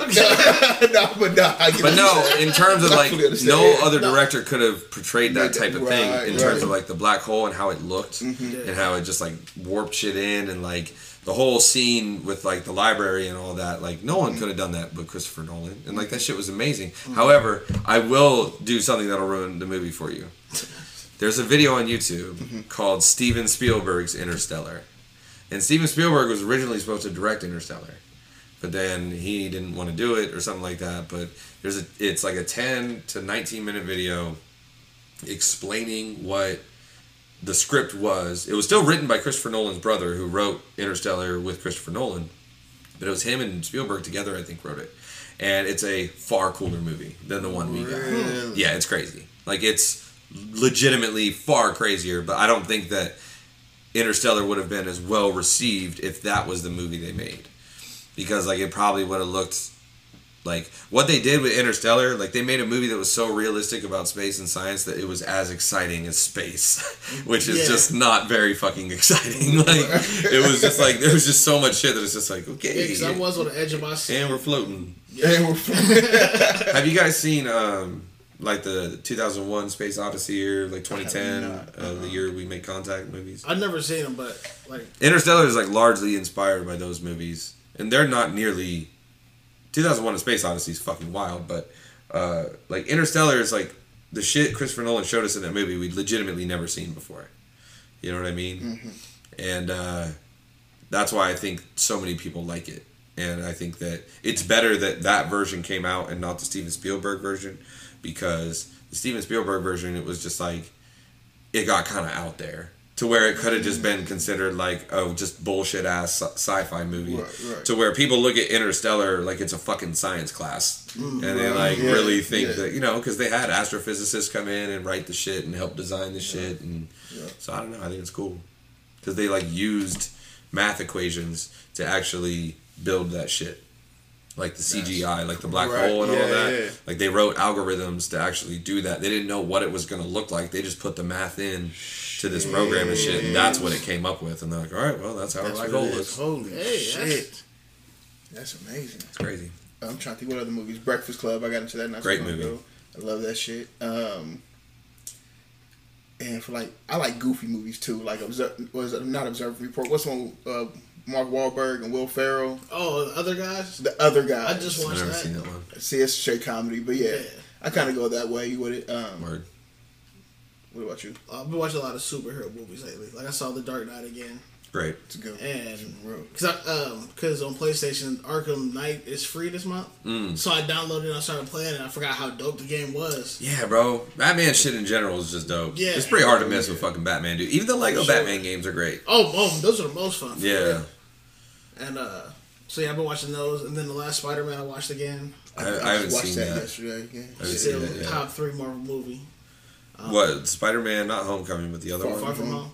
Is that one good? Yes. Yeah. I thought it was I've fun. heard. But I like Jake Gyllenhaal too on that. Yeah, shit, he's you know? dope. Right. And then just the way he fights in the movie, that It's crazy. if you ain't seen it by now, then Right. oh wait, no wait, hold on, you say you haven't seen it, Big Show. I mean, you can't like spoil movies for me though. Like I don't know, unless it's like some real wild shit. I'm like, well, he's actually Spider-Man. And it's like, Oh, wait, no. what? It's like, Not like that. No. but Just no. the way Jake Gyllenhaal fought in that movie, like He his uses powers. drones. Yeah. He Yeah. uses drones to create like visions that you know what I mean. Ah, That you okay. yeah. Yeah, just the fact that they had Mysterio as the villain, I thought was sick as fuck. I was like, I never Didn't thought see I'd it see. coming. There's Right. so much shit that like in the Marvel movies and stuff like that it's like I legitimately dreamt about as a kid. Like, how cool would it be to see all that shit together? And then you just think like, oh, that can never fucking happen. Like, they're not gonna do that. But then inch by inch, they started getting there, Then man. we got Infinity War. That was crazy. Endgame was crazy. Endgame, yeah. Endgame was like a motherfucking film experience. Like, I'll remember that shit. Seeing that shit in theaters, I was just like, Because like you said, everything we thought of as a kid. bro, they had 50 main characters. Oh, They had Fucking 50 nuts. characters all on screen, beating ass. All using their powers together, grouping up different gangs, Right, and right. doing shit, and like, Fucking shit up. Yeah. it's Yeah. like, good God, bro. There's literally nothing more I would have asked for. It's like, oh, they could have done this or that. It's like, no, those movies are flawless. yeah. Then you got Civil War where they all fought each other. Star match. But as a kid, you wonder like, all right, who will win? Right. Between these two, Yeah. they boxed. Civil War is a great fucking movie, man. But that's why they had the Russo brothers who did Winter Soldier and Civil War go on to direct Infinity War and Endgame. That makes sense. Yeah. Because Winter Soldier and shit. Was, Well, like, I feel like those directors understand the physicality of the superhero's powers. And, like, when Captain America punches somebody, what is the actual effect like? And, like, they understand how to make that shit look like it's actually superheroes. Like, in Winter Soldier, when Captain America's running on that boat at, like, 60 miles an hour, just punching people and throwing his shit, and they go flying everywhere, I was like, damn, that looks real. right. I was like, that looks like a real super soldier just in there, just running 50 miles an hour. Like, that shit's sweet, man. Or when Bucky had the knife and Oh, man. that knife fight was crazy. Yeah. Freeway or the little street. Yeah. I like Yeah, that shit. the whole on foot chase of Black Panther Yeah. and shit like yeah. that. They really shot that with like real cars and shit like that. They had like these treadmills that would go on like 60 miles an hour that the actors would run and the cars would drag them Oh, shit. or whatever. And that's how they, like, when they jump like on the Right. car or whatever, that's a real person jumping. And like they had wires to help them and Right, shit like right. that. But that was still somebody doing it at like Yeah. 40 to 50 miles an hour. That's insane. Yeah. That's nuts. Because you got to think about, like, how do you get the camera... Like, cameras are so weird, man. And how they actually take in an image. And how, like, your eyeballs will just see it. You're like, yeah, I see it this way. But a camera is just like, no, I was programmed to see it this way. And it's different than a human eyeball is. So you have to make shit move in a way that looks like it's really going fast. And it's like, it's hard, man. That's why, like, ultimately, I know I want to be a movie director. I know that's where I want to end up. Because, like, to me, it's like the ultimate, like, I don't know, samurai master art job. To where it's like you have to be good with writing, at least have a good knowledge of what good writing is. Same with audio, sound design, music, dialogue, fucking editing, filming, you know, lighting, all these other things you have to be good at before you can command a bunch of people that are good at that. And like That's why most great directors are all like 40, 50-year-old people. Because it's a fucking adult ass job. Right. You can only have the patience of an older person to do it too. You know what I mean? And there's plenty of directors that are super successful and young too. Like that happens all the time now. But like the greats, like the Francis Ford Coppola, Martin Scorsese, Spielberg, George Lucas, whatever. Like those movies were fucking hard to make. Because that was also like the time when movies were the hardest to make. Because like to make Jaws, you couldn't CGI a fucking shark in. You had to really make the you either had to shoot film with a shark and then make it look like it's 30 feet, or you had to fucking get a machine to work in the water. Like, yo, they built that whole ass machine and then put it in the water. They're like, shit, it broke. That's wild. They're like, well, yeah, we didn't think to make it waterproof. It's like, cost like tens of thousands of dollars. And this is like in the 70s. But he made it work somehow. So what other movies do you like? I know we answered. I'll only talk about one more because I don't want to steal the whole podcast of movies. The Prestige, another Christopher Nolan movie. I highly recommend you see it. It's about these magicians. It's got Christian Bale and Hugh Jackman. I know. Okay. Yeah. It's about these musicians or magicians, and it basically just breaks down the conflict between the artist and the entertainer. And it's just about Christian Bale is the one who like thinks of better magic tricks and he can think of cooler out of the box shit and do more. But Hugh Jackman is the better entertainer and he's the better showman. And he dresses the tricks up better and makes them exciting and shit like that. And it's about them, this accident happens that puts them at odds, and then it's just about these two magicians constantly fucking each other over through their whole lives and like trying to get at each other and shit. And how obsessed they become with it. And shit like that. It was such a great movie. It's such a great movie. If you're a creative or artist of any kind, you have to see it. Because it's just like, it just talks about the dedication that it takes to do something all the way. To like, be the best at it and shit. Because like, I'm not even going to spoil it for you because I could tell you some crazy check shit. that out. And I remember watching like the first 20 minutes of it on like it's TV. so good, bro. Because it's like, if you don't know what it is, if you don't have the proper, you could be watching it for like the first 30 minutes, you're like, what the fuck is this? Right. Yep. It's like, this isn't that exciting, but it's like, you just got to watch till the end, and it's just like, oh my God. It's crazy, man. I'm going to check that out. It's definitely one of Christian Bale's best movies, I think. Okay, for sure. Christian Bale. Because Because The Dark Knight and all that shit, the Batman movies are fire. But yeah, we are just dressed up. But yeah, my fault. What you about to say? I don't know, man. I like a lot of different kind of movies. I like horror movies. I like, sci-fi movies a lot. But now I'm just... Oh, Apocalypse Now. That's another movie as well. Crazy as fuck. And it's long as shit. They just spent like 2.5 hours on a boat. Okay? Man, it is. It can be very boring. It's weird... Shit like that just stresses me out. Yeah. Because I can't swim, so I don't... During like, was it Vietnam War or something? Yeah. It's about this dude who has to go... This special forces guy who has to go up this river to kill this former U.S. colonel who just like went crazy and started his own tribe of people in the jungle and like is just straight murdering people up there. Yeah. And it's just about this weird ass journey up the river and just all this crazy shit they see. They don't really do shit through the whole movie for the most part. They just watch shit happen around them. Yeah. But the sets that were created in that movie and the way that movie was made is such an inspiration to me because like that dude had to go because the movie didn't like favor the U.S. military a whole lot, so it had to use the Philippine military's like equipment, and so they were hiring the Philippine military to like be extras and you fly their jets and helicopters and shit. It cost so much money, and shooting in the jungle was hard as fuck and all this other stuff. So it's like he ended up having to put millions of dollars of his own money into it and shit. But then when it was finally done, it won like fucking 49 Oscars. People were like, "Oh, this is the greatest movie of all time." I did all that. Oh yeah, Apocalypse Now is one of the greatest films ever made. But like Blade Runner, it's just like super immersive, but just kind of boring. Like it's got more of a, I don't know. It's got a better story, I think, than Blade Runner does, and it's easier to follow. But yeah, that's another great movie. I would definitely recommend watching that. And there's different versions of it. Both Blade Runner and Apocalypse Now have different cuts. And like there's the theatrical cut, then there's the director's cut, then there's the final cut, then there's other shit. And it's cool to me to watch those because like I do all my own music videos and editing and shit like that.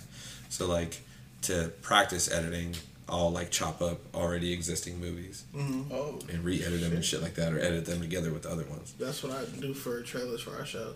Yeah, it's fun. That'd be cool. Oh, that shit is to funny. see with movies though. And that's what I do with like our podcast, like the shit that we like that we flood people's inboxes with.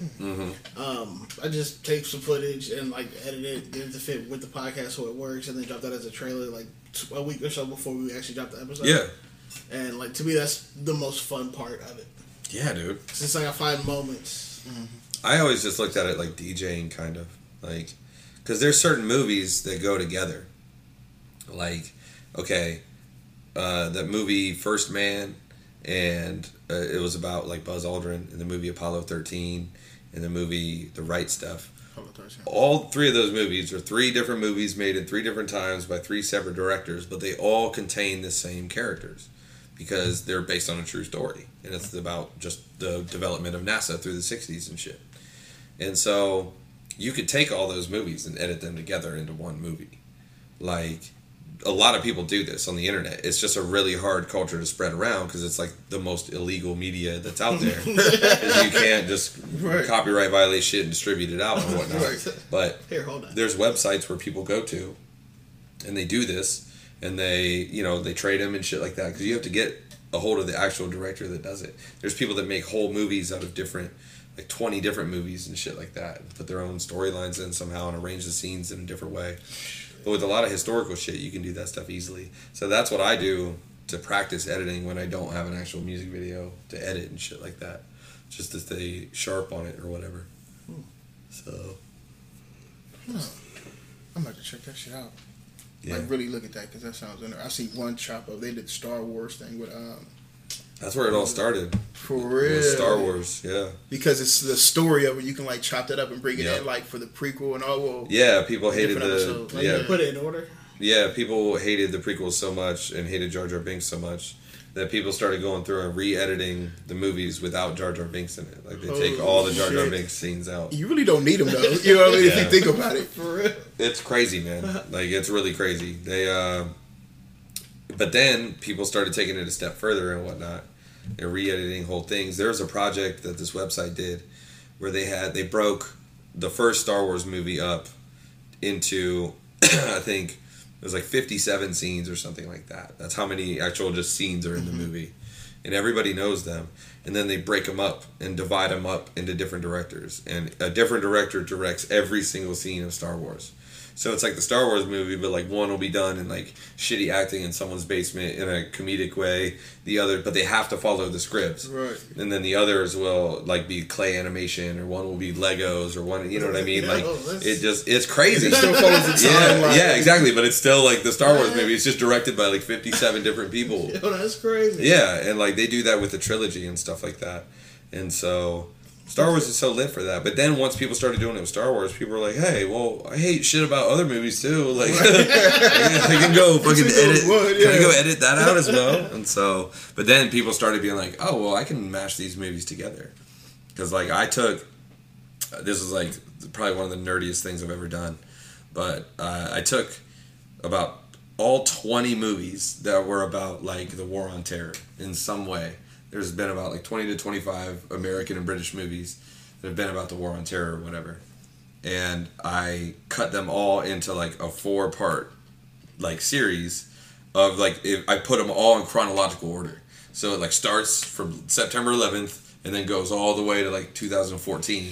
Because there were that many different movies that, you know, took place all within there and stuff like that.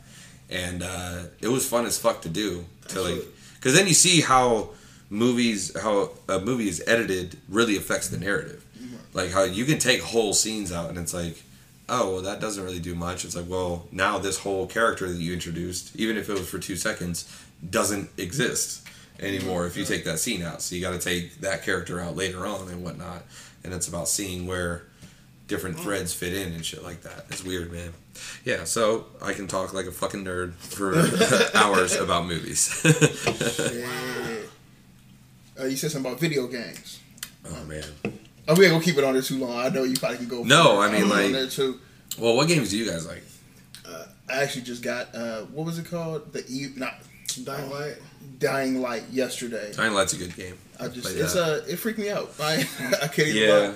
As soon as it went dark, I'm like, oh, okay, so it's real. I'm kind of over zombies to a certain degree. I think the world's kind of done zombies to death. But Yeah. I don't know. I'm weird with video games, though. I play a lot of strategy games because I play mostly on PC. Okay. But I fuck with Minecraft, though, in a big way. Like, See, I've never got into it. Never. Yeah. man, it's just like, I don't know. If you played with Legos as a kid, Minecraft is just like the closest thing you can get to that. Virtual Legos. Yeah, that's really all it is. But it's like it becomes a video game that you can make because, like, you know, if you're playing it on the regular mode, you have to go shovel some dirt, and then you have dirt blocks, and you can put those anywhere. But then there's different things you can do to the different blocks to break them down and make new resources. That's how, you know, if you want to build a fence, you have to cut down a block of a tree, split the thing into wooden planks, then split the planks into sticks, and then you have to do shit. It's like you have to craft everything together. Yeah. And there's recipes. They finally built them into the game after like 7 years, but you used to have to literally just get out of the game, go online, or have the website pulled up on your phone that just has all the recipes out there for how to craft stuff. But you can literally build electrical circuitry in that game. There are people that have built working calculators inside of Minecraft. It's like the size of like 2 football stadiums in the game. Right. But it's like, yeah, they actually built a fucking calculator, yeah. It's like a room that you would go in, and there's a switch for each number. And then on the other wall, switch for each symbol or whatever. And yeah, they figured it out. There's like diodes and repeaters, and it's crazy. Minecraft is... I didn't know it was that deep. Oh, bro. Minecraft is, without a doubt, probably the greatest video game ever made. Really? Like, I will say that, yeah. Just in terms of, like, first of all, like, user base and, like, cultural takeover, how important it became, how many different types of people can play it. Kids can play it, adults can play it. Like, all the time, you can do shit together. You can get on there and build with people, which is just fucking insane seeing what people build. Yeah. Because there's a whole just builder mode, which is basically it gives you all the blocks and you can just build whatever. So there's people that have made whole replicas of the Game of Thrones cities, whole replicas. Yeah, Really? yeah, it's wild. And shit. Shit. But the game itself, it's just like on PC. The thing I remember hearing, and this is like an old thing they would brag about. The actual Minecraft map, as you walk, it would start to randomly generate and whatnot. And the amount of time that it could do that until the map finally stopped and the actual size of it was 6 times the surface of the Earth. 6 fucking times the surface of the Earth is how long that map would go if you kept walking. And like, Jesus so it's like Christ. when you got lost in that game, you were fucking lost. Yeah. Wow. You're just like, Really oh shit, lost. I gotta just build a cabin here, I guess. This is Where I just live where I now. live now. Yeah. Right. We gonna And figure then this out years later. later, once you're already good, and that cabin became a castle, and you're dope, and you can go real far, and you have all the supplies, and you find your old shit, and you're like, yeah, What the fuck? that's crazy. Minecraft is great, man. It's an awesome experience. I've never played it. It's I've See, seen my it greatest game would be everywhere. like God of War, the newest one. God of Wars are fun, but I That never got shit's into those. Amazing. I've been playing Destiny 2. That's always been a game. That and I've never played Destiny. It's by far the greatest first. I love shooter. first-person shooters, though, for sure. Like that's the best first person shooter I play for sure. Really? Yeah, because that and they update the game every month, so there's always Yeah. new shit to do, and like it's really there's no beating it Yeah, because they see, keep the story going too. that's the weird change in video games to me. Is like I've been playing video games since. I mean, I'm 30 now, but like I've 30 been. game. Shout out to 30 Club. Thoughts Hey, on okay, 30. okay. But I don't know. I just feel like now games are way harder to do because it's like a new bill you have to have. You have to pay like every month just to do it. And it used to be you just had to buy the fucking games and you could just beat the games. But now it's like, well, you used to be able to beat the game and now we just changed everything. Right. So we just Put did the it. money down, Because yeah. I play a Payday 2. The the like, heist, yeah. Bro, I got super deep into that game on PC. And I just, every fucking bullshit ass DLC that they put out, I'm like, give it to me. Take it. I'm buying the annual pass. But and like, shit. I've been playing that game for fucking 4 years now. Quite a while. And where the game's at now in comparison to where it was when the game started and the updates, we're on like Payday 5 basically. Like, there's like 48 maps and shit like that. Like, they've expanded the game damn. so much. Millions of guns, like all this different shit. And so I'm just like, yeah, I'm glad that they did it this way and didn't just give me like, then like, all right, no more. We'll come out with Payday 3 in a couple years or whatever. Because Because, like, they've tried to make other games that are, like, in the similar fashion, that studio, and people are just like, it's not the one. They're just like, it's not the one, fam. Get back to Payday. Like, we don't want a World War II game. We don't want a fucking zombie game. Give us a fucking bank robbery game. So I didn't know Payday 2 was that big, you know what I mean? As far as... I mean, you know, it's got a decent following, but it's mostly on PC now. I don't think a lot of people play it on consoles anymore. Because it's like, I don't even think it came out for the Xbox One or the PS4. Like, I think it was a last generation game. But on PC, it's very... That's why I like there's PC. There's not 48 maps on... It's on Xbox, but there's not 48 maps. Oh, yeah. There's a lot of maps now. There might be more than 48, honestly. It's crazy.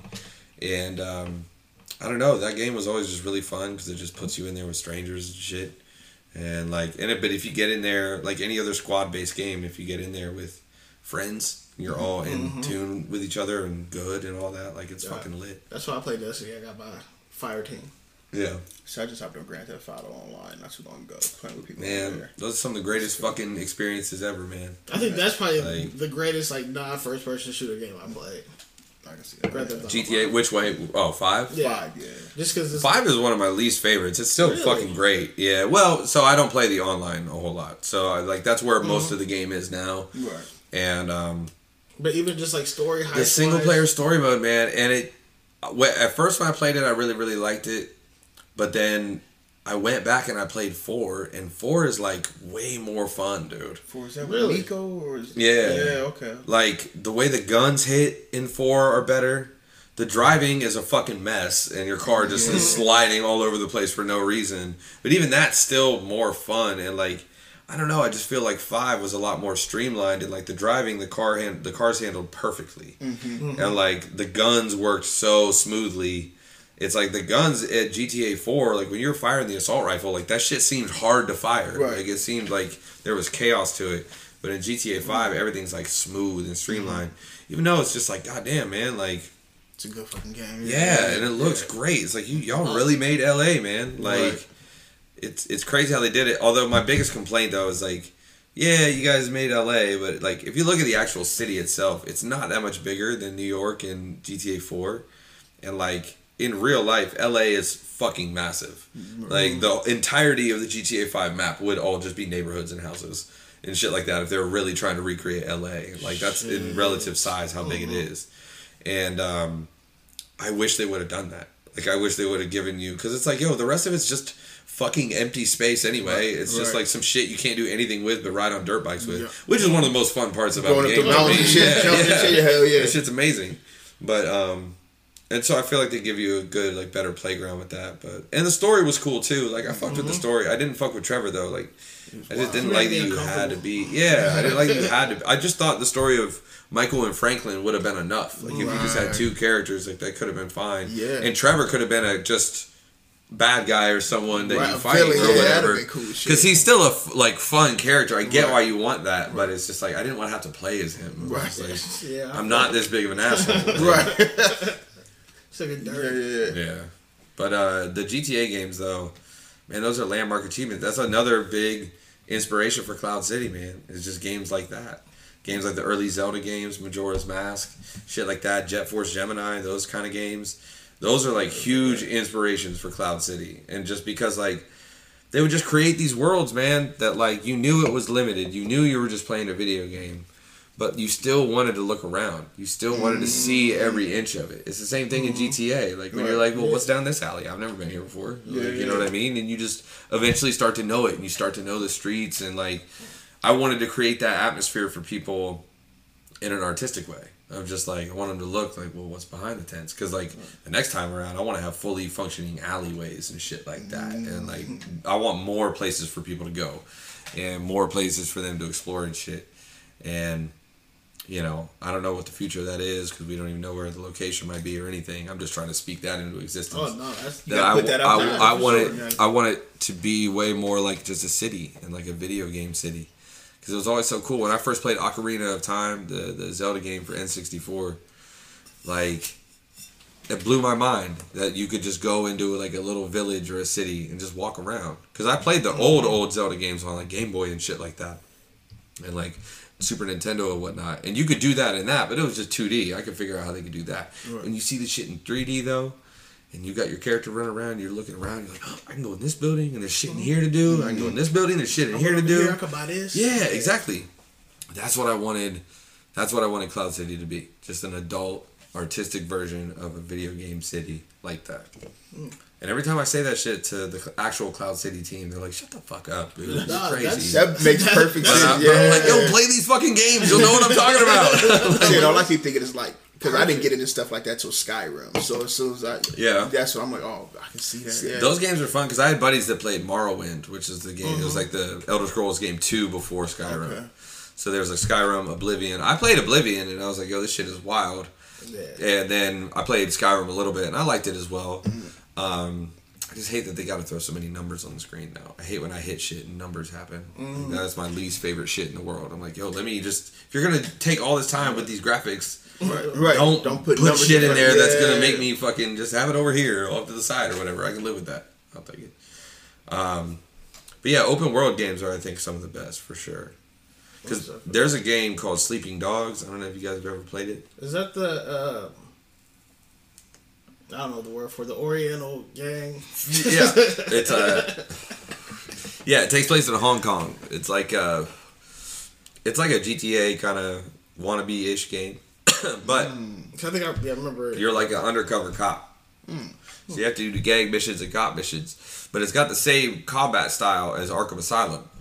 Oh, so it's just you beating the shit out of gangs of dudes. Right. Really fast. But on top of that, that's like the first half of the game. Second half of the game becomes Max Payne, to where you're just slow-mo shooting dudes like John Woo movies. Exactly. That's what it's inspired by. And so, like, it's like that one game, Stranglehold, that old game. Maybe I did play. Was this on, like, PlayStation? Like, yeah, it was PS2 and Xbox. Yeah, I did play that shit. Okay.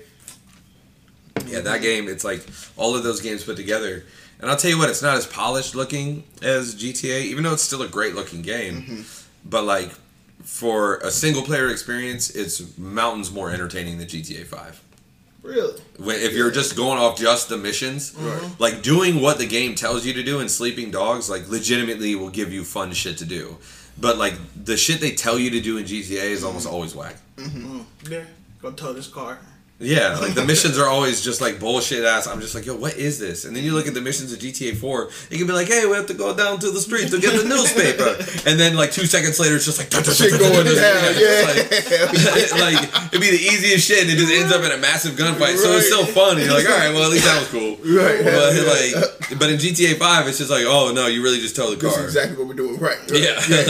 No, you really just drove down to the gas station. Or whatever. I did like the robbery system in GTA 5 though, and how you could like rob the 7-Elevens and shit like that. That never made sense about the old games. Just a random gas station. Because like I don't know if you guys ever played Vice City. Yeah, a little bit. There was a grocery store in Vice City that you could rob, and it was like you couldn't buy it or anything, but it was just like an open air thing. You could just walk up in the building. If you walked up to the register and just had a gun out, it would start feeding you money. I was like, oh fuck, that's crazy.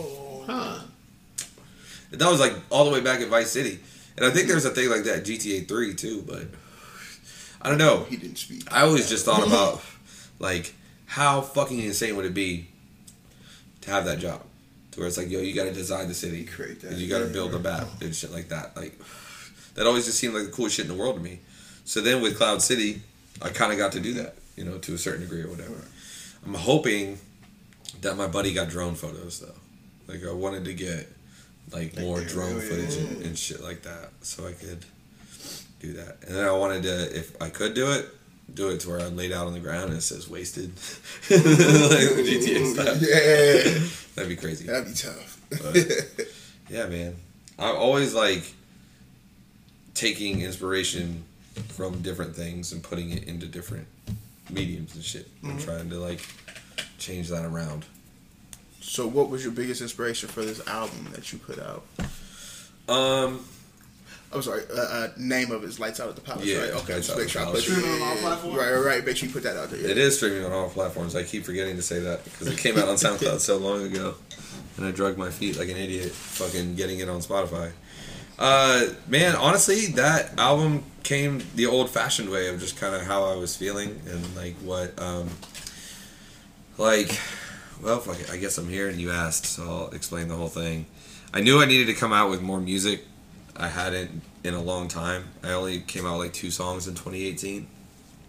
So, Raiden had been making a bunch of new beats, and we lived together, so, you know, I was just hearing the shit he was making, and I really liked them. They made me kind of want to write, but I was just having a real hard time writing, period. So, and I felt like kind of suffocated and trapped by the whole event throwing thing, because it is my job. Like, I'm kind of, it's slave now, and like, my bills need to get paid, so it's harder to make, like, artistic decisions when your bills need to get paid. It's easier to go the route of just like, well, what makes money? But then that's how you lose your inspiration and shit like that too. And so I was just thinking about the idea of like getting what you want and like getting what you wish for, and how it's never, you know, quite what it seems and shit like that.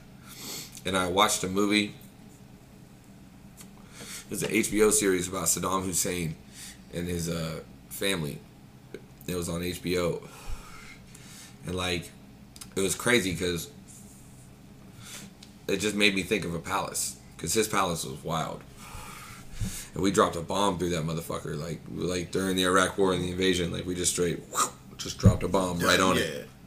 There's a big hole in it, and I just always thought the title was crazy, of thinking about like having a palace.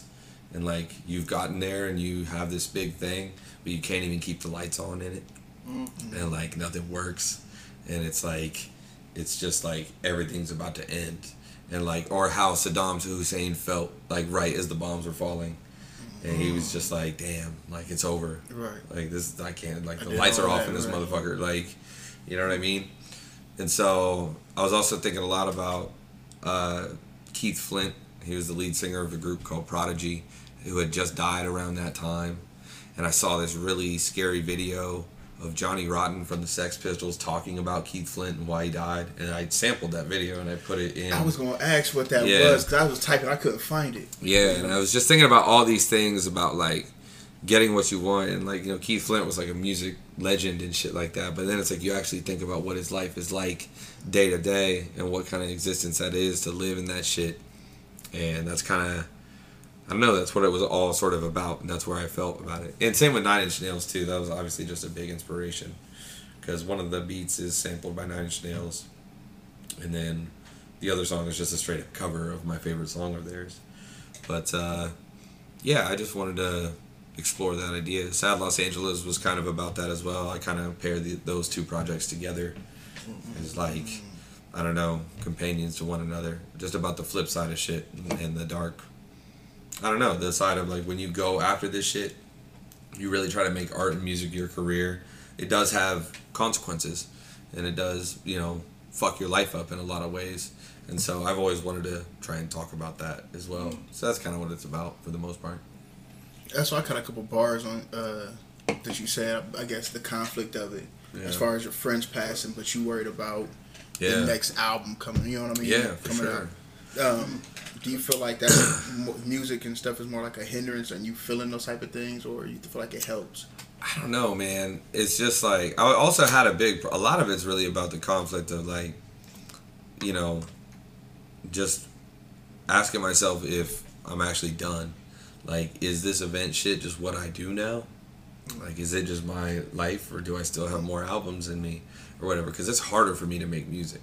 Like, that's the biggest thing that was, like, scary to me. It was like, oh, shit, this making music shit used to be easy. Now it's hard as fuck. To just sit down and buckle down and get enough clarity of mind to, like, write a song. I can barely do that. Because, like, shit's just coming at me at, like, a million miles a minute. And so, I don't know, man. It is a pretty depressing project. And Sad Los Angeles kind of is, too. And the next project I have isn't so much so. Because it's actually an older project. That, like, it's one that me and Raiden started working on the summer of 2018.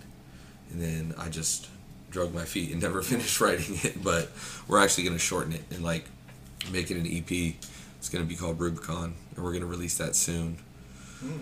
But, yeah, man, like, I really like Lights Off in the Palace because I gave myself 2 months to do it. I just I made the flyer. I just decided that that's what the project was going to be called. I made the cover art for it. I made the flyer for the release show. I already had the date just booked up anyway, and I didn't know what to do with, and I was like, fuck it. That sounds like a good time to do a release show for it. I announced it, and then I was like, now I have to write it. Oh, that was a... Yeah, because it was like, I knew having a year off of a job taught me is that I need deadlines. Like, I was more efficient when I had a job because you only have so much time then to work, so you can't fuck around and just have stupid get high all day days. Right.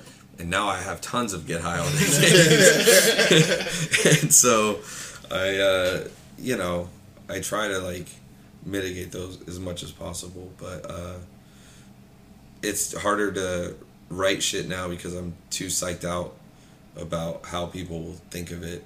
Not in a way of like, will people think it's good or not, but like people will actually be listening to what I'm saying. And it's like, if I'm being true and honest to myself, all day I work in the fucking music business with other artists and other promoters and other people and shit like that.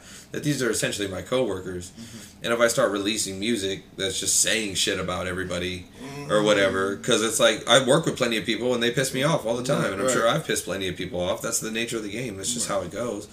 And I still love those people and all that. But it's like, if I talked about what I was really going through in a lot of my music shit, it would be fucking lame. It would be like, I don't know, it would just be like some corny ass shit if I tried to do that. Because then people would take it as me trying to diss people. Right. When instead it's just like, no, this is just an honest account of what happened and we're still, but I don't know. So I try to keep shit more abstract now and whatnot. But I do want to make like happier music too. Because I think that has a lot to, a lot of times you don't have a choice in what you write and the kind of music you're making at the time. It's just like, that's what's flowing through you or whatever. But I do think that you can make a conscious choice to try different things that could benefit you and put you on a different wavelength and shit like that. Because like, I've wrote songs that have like cheered me up. You know what I mean? Yeah, like therapeutic for you. Yeah, they're just like, not even that like I got a bunch of bad shit out, but it was just like a different wave of shit. Mm-hmm. And I just thought it was cool. Mm-hmm. And that's why I don't listen to lyrics as much, like for a lot of people. Because like to me, it's like, I know we process that and people hear it and we like it and stuff like that. But at the end of the day, I think just music can do that. Like when I just hear a melody, period, there's some melodies that when they come on, people just know it, or some beats or instrumentals. Fact, and like, you don't need words and shit like that. It's a feeling immediately. Yeah. And it's like, that shit is like the cream of the crop. That's like the real music. That's like Quincy Jones shit. That's like, it's more than just lyrics. Yeah. That's why pop music, like, yo, they just hire people to write the lyrics. They're like, yo, just make sure it fits. Right. I don't give a fuck what it's about. And yeah, there's people that are great lyricists now, so they write good songs. That's like how Frank Ocean got his start. That's how fucking Bruno Mars got his start. A lot of those dudes wrote shit for Beyonce or whatever. But it's like, yeah, brilliant producers make the arrangement and figure that shit out. And it's like, but also like, that world is not something that I'm super interested in either. And like making music that way. So I would rather just be left alone to do it. But I'm also in a band now, so. Oh, where you got a band? Yeah. I'm not going to say the name yet. I'm not going to announce it yet. All right, that's cool. That's fine. I am in a band right now. And we're practicing, and it's like super exciting. I'm going to play drums and guitar in it. Really? Yeah. So. Okay. I'm excited for that. Man. I needed like a fresh start. You know what I mean? I needed like. So is that what the Lifestyle of the Palace was? Pretty much like just closing and then. No, I mean I'm still gonna release music with Sam Rothstein. I don't want to put that out there that I'm like ending that, but it's just that I need. Okay, it's like I've played so far in a video game, right? And the video game has different choices you can make, but once you make it, you can't unmake it, right? And I've made so many choices, and I've gotten a good distance in the game, but it's like, fuck, if I just restart the game, everything I know about the game now that I've seen, I can use to make better and probably get there at a shorter distance or whatever. And that's where I'm at with it. While giving niggas respawns. Just want to throw that because that song was crazy. Well, I'm just saying, like, that's how I've looked at it. Is like everything I do as Sam Rothstein, as a rapper, I have to live with every decision Sam Rothstein's ever made. And like, you know, if I'm in a band, if it's a whole new thing, all the connections I have, all the knowledge I have, everything now that I know, I can apply to this new thing that is a clean slate and a clean reputation and can just be a new thing. Okay. And so I still want to keep going on with Sam Rothstein, but I just wanted to be like play fucking instruments again. Honestly. How long have you been playing guitar and stuff for? I've been playing guitar semi-seriously probably since I was 18. Okay. And I've been playing drums since I was 14. There's like year or two gaps in there with both of them that I didn't play any at all, but like if you handed me one I could still fucking play it. But yeah, I don't know. I've always played guitar kind of regularly, but I never like excelled at it. I never like, you know, to get good at anything you just have to do it for fucking 3 hours a day. And constantly be trying new shit and giving yourself new challenges. That's the only way you get better. And I just never had the drive to do that with guitar. I just kind of wanted to learn the basics to figure out how to like just sing and play some songs. But and I never wanted to like rap and play guitar. I always wanted to like stray from that. But I don't know. I do miss playing it though. And I know that now if I have a band and somebody else that can help me, that like give me good material to try and write to and make shit around and better stuff, that it'll make me a better musician or whatever. So, cause I just, that is what a lot of Lights Out in the Palace showed me. Of just like, this show shit, it's cool, it's great, it can make money, and it does give people a good platform or whatever, but it's not fucking everything. And it's not the reason I really, really got into this shit. Like, I still got into this shit to make music and to create stuff, not just create a bunch of shit for other people too. But, yeah. That album tough. Man, my voice cracked like a mother. God damn. No, that album tough. What's your favorite song on that album if you got to pick one? One of the most recent ones? Yeah, Lights Out.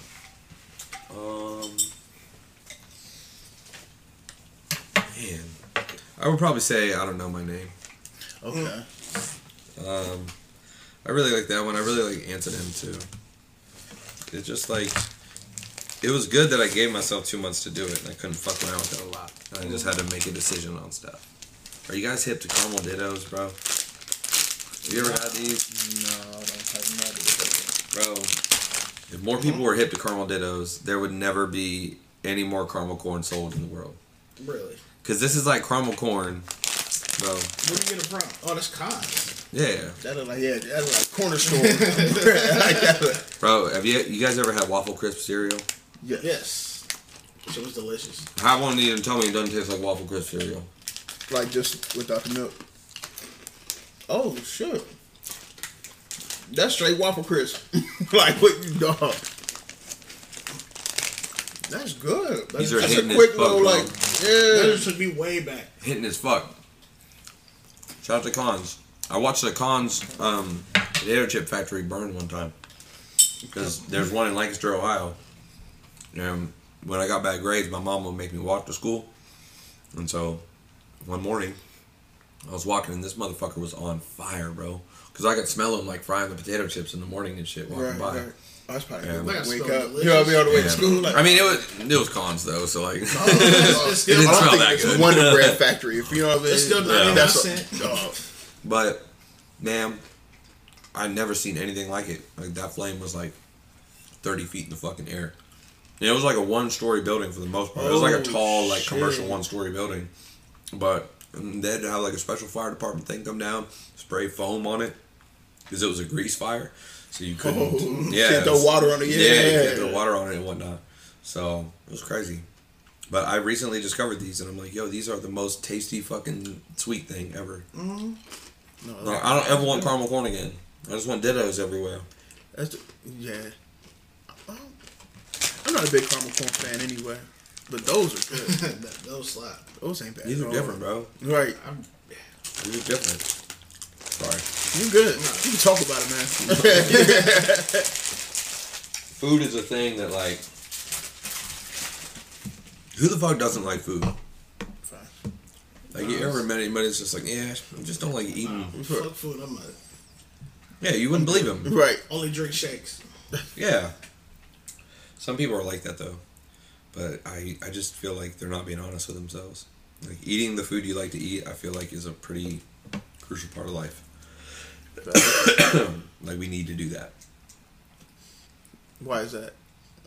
I don't know. Just, like, I don't know, man. I just feel like there's plenty of people that work out every single day, try to do things the right way, strict way, blah, blah, blah. And they still die at like 40. Something random happens. You know what I mean? Yeah. I guess if you got just control feel like over one thing, go ahead. There's something good for your energy. Like, you can always take everything overboard.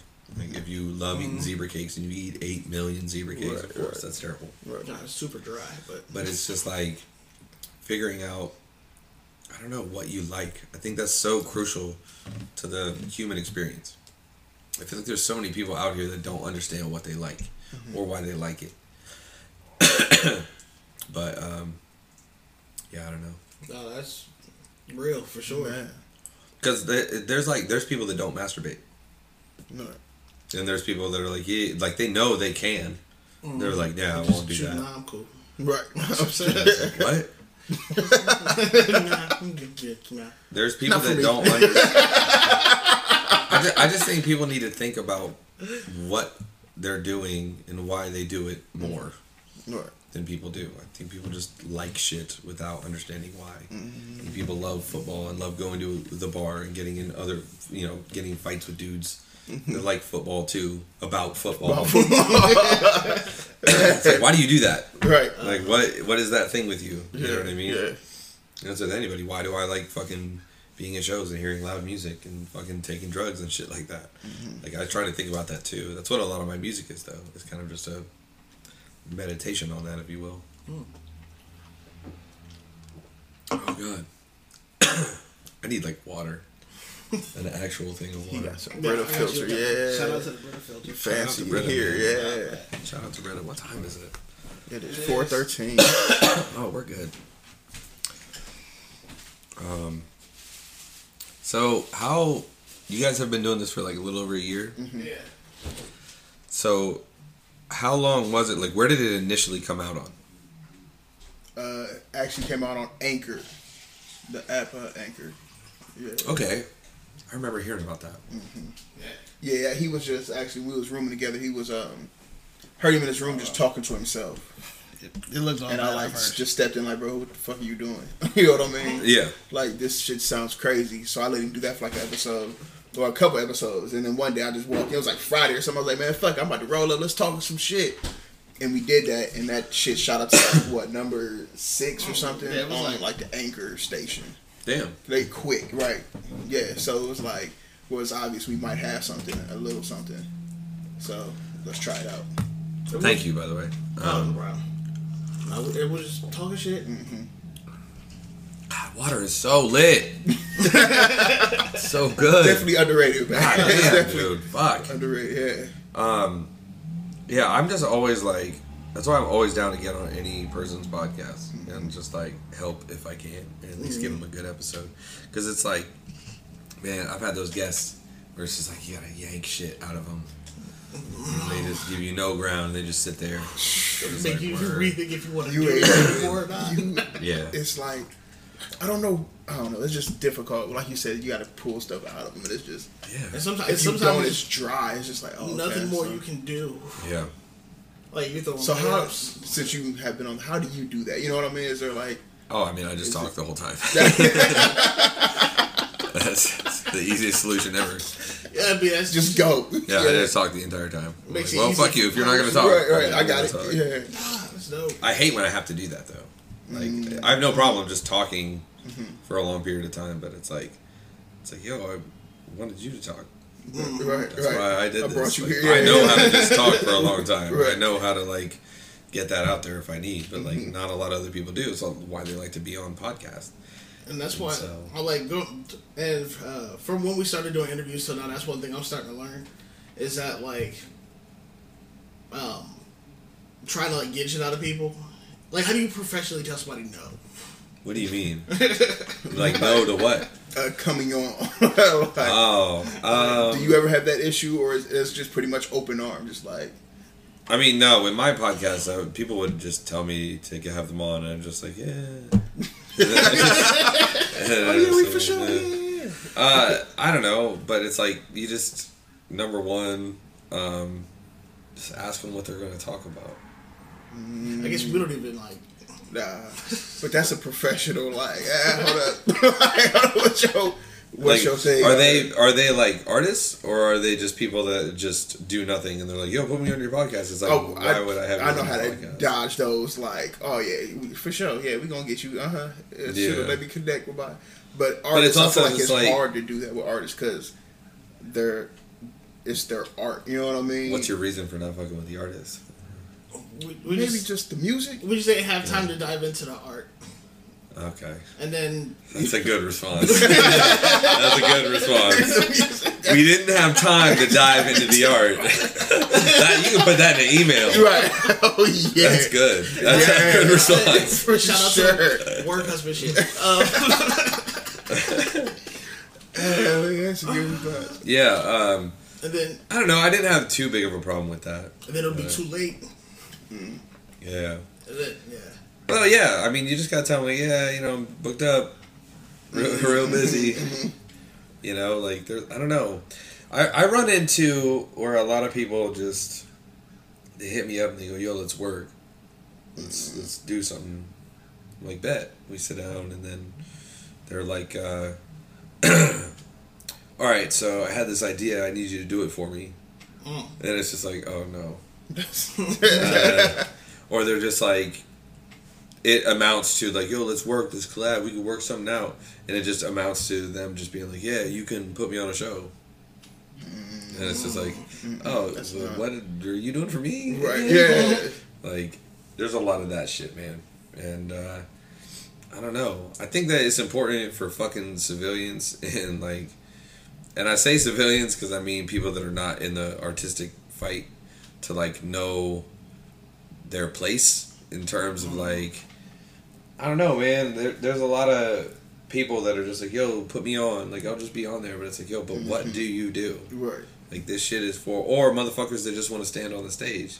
People that just want to be up there on the stage and let everybody see them. And it's like, yo, the only reason you got to do that right now is because you never figured out a way to do it in real life on your own where people are looking at you. Right. So it's like, to me, the stage is like, yo, people that are up on that stage deserve to be there and they earned that. You can't just walk up on that stage. Now with podcasts and shit, some people like just talking to regular people on a podcast. I would like a podcast where I can do that. Where I can just talk to anybody. But, as the business goes and as things are starting to be driven towards, it's like you want guests that are going to get you high traffic and vice versa and blah, blah, blah. So, I don't know. What were we talking about? Professionally telling people no. Oh, yeah. Finessing. Yeah, well, it's just like, sometimes you just gotta tell people, like, yo, are you good at talking for 3 hours? Right. Like, have you done other podcasts? Like, because that's the other thing I would ask them. Have you done other podcasts? Can we hear what you sound like? Because, like, with us being new and, like, because every time we have somebody on, like, we're also getting, like, their core audience is one that listening to us. So it's just, like, I'm trying to... Like, because I feel like we've gotten momentum with every episode we drop. And for just being real, this one about to take off. Just because this is a super anticipated one. But, hold on. But then, like, I don't want to put anything out that'll, like, tarnish the brand. Especially, I don't want, like, since it'll be a lot of people's first impressions of us. Yeah. I don't want that to, like... Because I know the way I listen to podcasts. So, yeah, that's what I'm trying to manage. So, like, I forgot where that started. I'm high. My mouth is dry. I'm high as shit right now. Man, I really am. Yeah. I'm happy that all I have to do is just go to a comedy show after this. That's probably the best place to go when you fry. Yeah, I know. I'm just gonna sit there and be giggling real loud. Do you ever take the stage at one of those, or you just put them together? You ever go do it? No, dude. You're not gonna try. And I'm decently funny too. I can be funny, but like, no, I'm certainly not as funny as I used to be. I'm a fucking bitter old man now. But Thoughts over 30. yeah, exactly. I don't know. Again, it's just like I was saying, like, I don't deserve to be on that stage. Like, those are comedians. Like, they take that shit really seriously. They have the balls to get up there and try and be funny. Like, I don't want to demean them by just putting myself up there, because it's like, hey, this is my show. Like, I'm not going to do that type of shit. I would like to get into hosting comedy shows and just being funny enough that I can just host. Right. Pop up for a couple of Yeah, seconds. You know what I mean? Yeah. And, like, I'm a good host at all my other shows. Like, I know how to host really well. Right. So, I don't know. I would like to do that. But, yeah, I take the comedy shit really, really seriously. So, I wouldn't want to, I don't know. I'd leave that to the professionals. Even though, you know, I've seen comedians that kill that shit. They've been doing it for 9 months. And then other comedians that have been doing it for 8 years. You know what I mean? And so, it's like... And they're all up on the same stage together. And that's how it works in rap a lot of times, too. So, hip-hop and comedy are always very similar and whatnot. I just wish comedy had a little more structure. And a little more, what do you call it? Well, structure, yeah. Organization. And kind of like, it's just open mics. It's just chaos. So much in Columbus in the art and event and show scene here. Local event scene is just fucking chaos. Because there's so many now. It's like a boom. And, like, Columbus is one of the fastest growing cities in the country. For sure. And tons of people are moving here. And tons of people with money are moving here. And so they need shit to do and more entertainment and whatnot. And it's been cool to watch it happen in real time since 2017 when I started doing this. To get to even just now, which isn't that far away. And, I don't know, getting to fucking, like, fill that void to some degree. To where it's like, people needed cool shit to do. I gave them cool shit to do. And I'm happy about that. But doing a lot of that made me miss rapping and just making music. So I definitely got to focus more on that. And also I need to stay in the house more so I can cook more. Like, I'm sick of every place there is to eat. What's your favorite thing to cook? Like, what's your go-to? My number one favorite thing to cook is probably chicken noodles. Like, I make some ridiculous from scratch chicken That's noodles. why you make the pasta. Yeah. I make really good meatballs too. I fuck with meatballs and shit like that. And then chicken quesadillas, man. I can make just sick ass chicken quesadillas. Like, I don't know how else to say it. They're great. They're fucking great, man. I just love cooking in general, man. I used to do it so much. And now I just don't have time to, because it's hard to, like, have good ass vegetables and shit that you have to cook within the next couple of days. But then you got a random show in Cincinnati and you gotta do all this. I'm just so sick of everything there is to eat. And, like, the shit's good too. And I go to, like, different spots. Like, I've been fucking with this Caribbean spot. But I don't know. I'm talking about food. That 614 takeover. Shout out to M&M's. I forgot all about that. I fuck with M&M's, bro. Hell yeah. I've eaten so much M&M's, I'm sick of them too. I'm on to Fishers now. I'm almost sick of Fishers. I don't think I had that. I know Jesse Mays down the street. It's like there's M&M's on Alum Creek and whatnot, and then down Livingston further there's Fishers. And Fishers is actually really, really fucking good though. But I'm still on the Eddie's Chicken and Waffles tip. So, like, I've got a ton of good chicken spots within 1 mile of me. Where's that off It's on Livingston as well. Really? Okay. Yeah. Okay. East side? Yeah. Yeah. 'Cause I live over just, like, south of Bexley a little bit. Like, right by James and Livingston. Okay. I'm off of Bryce. Yeah, a little trip, but yeah. Oh, shit. Right. Yeah, it's so funny because, like, Columbus people always used to give me shit for making them, like, drive far or whatever. And Columbus people think everything is a far drive. Right. But, like, I used to live in Lancaster and work in Hilliard. So, like, I drove an hour and 10 minutes to and from work every single day. So I was like, yo, none of this shit is, like, a far drive. Right. Like, anything in Columbus is 20 fucking minutes away. Like, Right. It's not Yeah, that that's bad. I used to drive from Pataskala to Westerville. And That doesn't even sound that bad, though, that was honestly. a cool trip. Yeah, it just, like, what did you do? Just go up to, like, 161 or something? Take 310 and 161. See, my furthest was Easton to Grove. No, Obetz.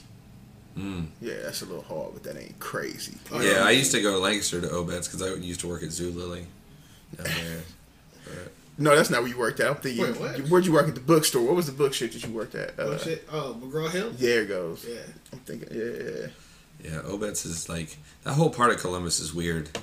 It's just country as fuck. Like, it's just country as fuck. Still in Columbus and shit. Right. Like you can still just go right down and you're on South High Street, but it's still just like country, bro. That's crazy. Strip, yeah. Just fields and shit out there. There's some places on the west side too that are like that as well. It's just a big open field. Farm equipment sitting out there and shit. It's like, what do you do out here? So I don't even go out the west side. I couldn't even say, that's crazy if it's out there. I haven't lived in Columbus that long, but I've kind of randomly been a lot of different places in it. And it's a cool city, but I feel like its identity is going to change a lot in the next 10 years or so. It's going to become very different. And I don't really know what that means because I'm not from here, so I don't have like super attached Columbus childhood memories and stuff. And there's other people like Malcolm, or whoever that do and understand that and are trying to kind of make sure that stays alive amidst all the money and gentrification and stuff coming to Columbus and whatnot. So I think that's cool. I hope I don't want to become. It's like places that get gentrified, they're usually like low income neighborhoods or whatever. And a lot of artists come in first. And artists come in, they start up venues and start up different shit, galleries, stuff there. That's just cool. And young people come down and it's cool and blah, blah, blah. But like, then the money people come in around it and they build like a chain restaurant here and do all this. And it's like, I don't know. After a while, they're like, well, we don't really need all these fucking artists causing trouble here and shit like that. Like, we have a nice little commercial district. So then the artists aren't even able to be in the area that they made cool in the first place. Not to mention the people that originally fucking lived there. You know what I mean? And it's just kind of a cycle of bullshit. But for people like me, that throw events and stuff like that, it can be beneficial.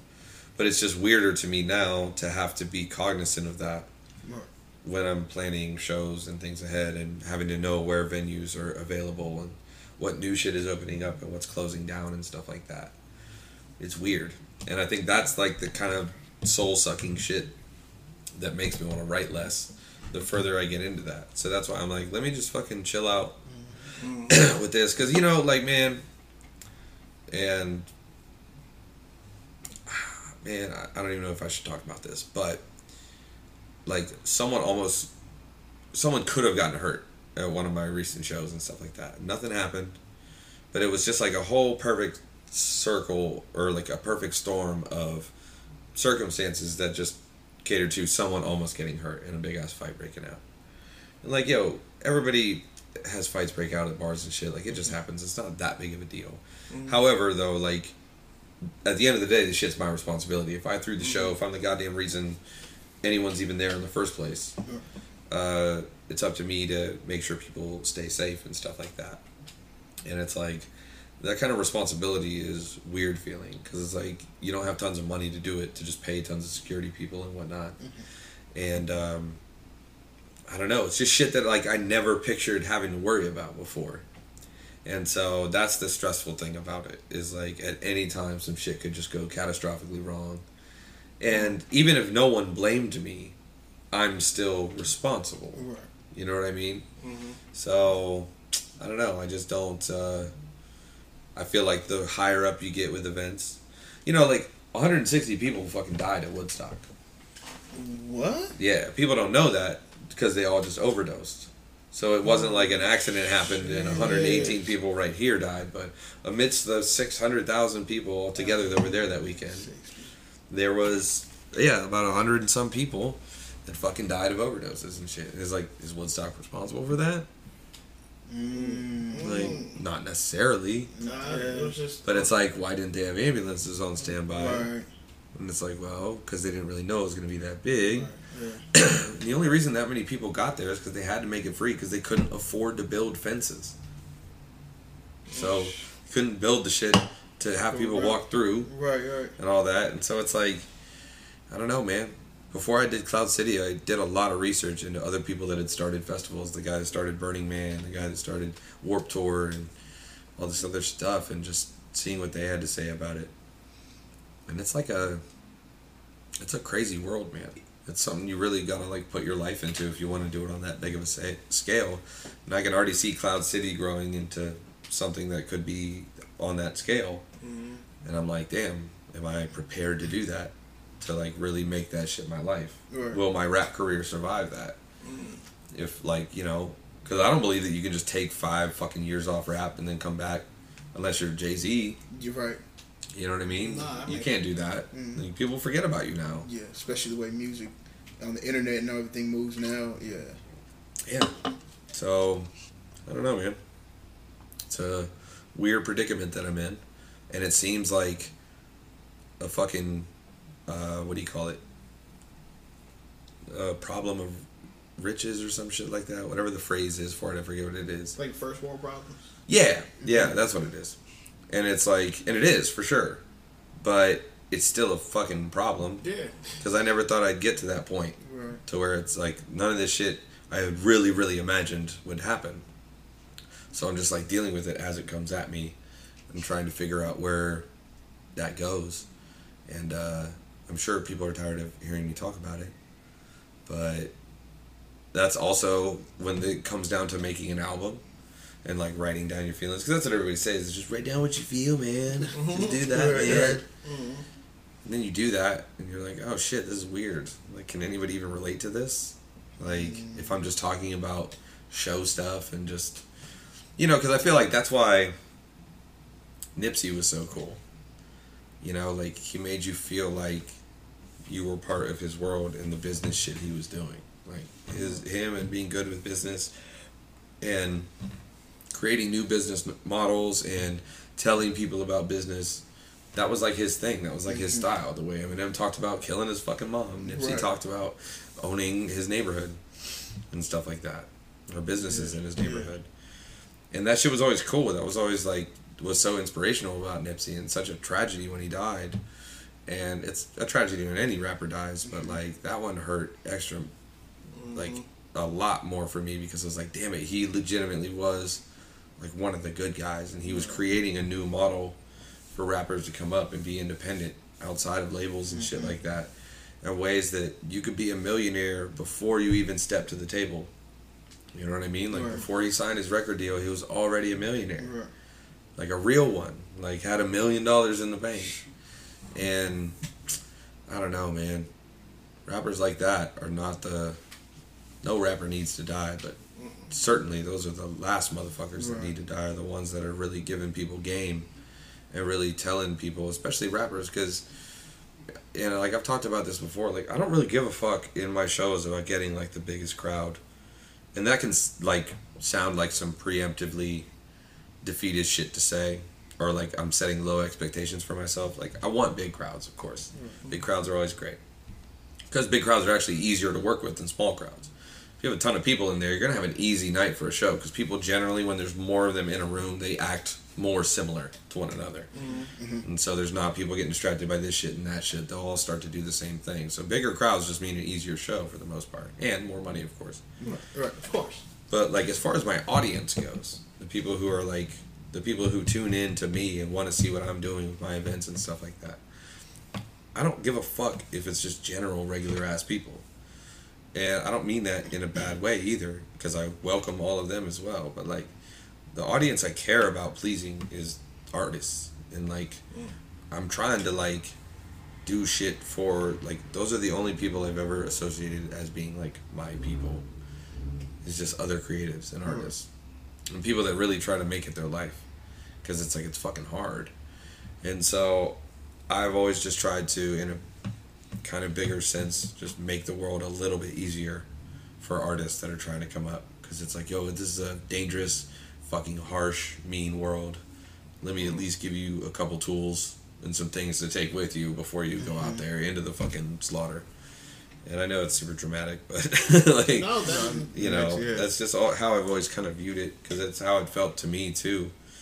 And people were super generous to me. People were very nice to me when I started taking art seriously, and very encouraging, and still have been to this day. And I'm immensely grateful for it. So I do try and pay it forward a little bit if I can, you know what I mean? And that's why I try not to be a hater out here, and like really be even if I have a problem, because there's people in other entities that I have problems with the way they do business. But, like, I don't think they're bad people. I'm not going to sit and beef with them publicly about it. Right. But it's like, I just have my opinion about some shit. But it's like, yo, does the world really need my opinion about that? Is it, because, like, I had a situation recently where it bit me in the ass.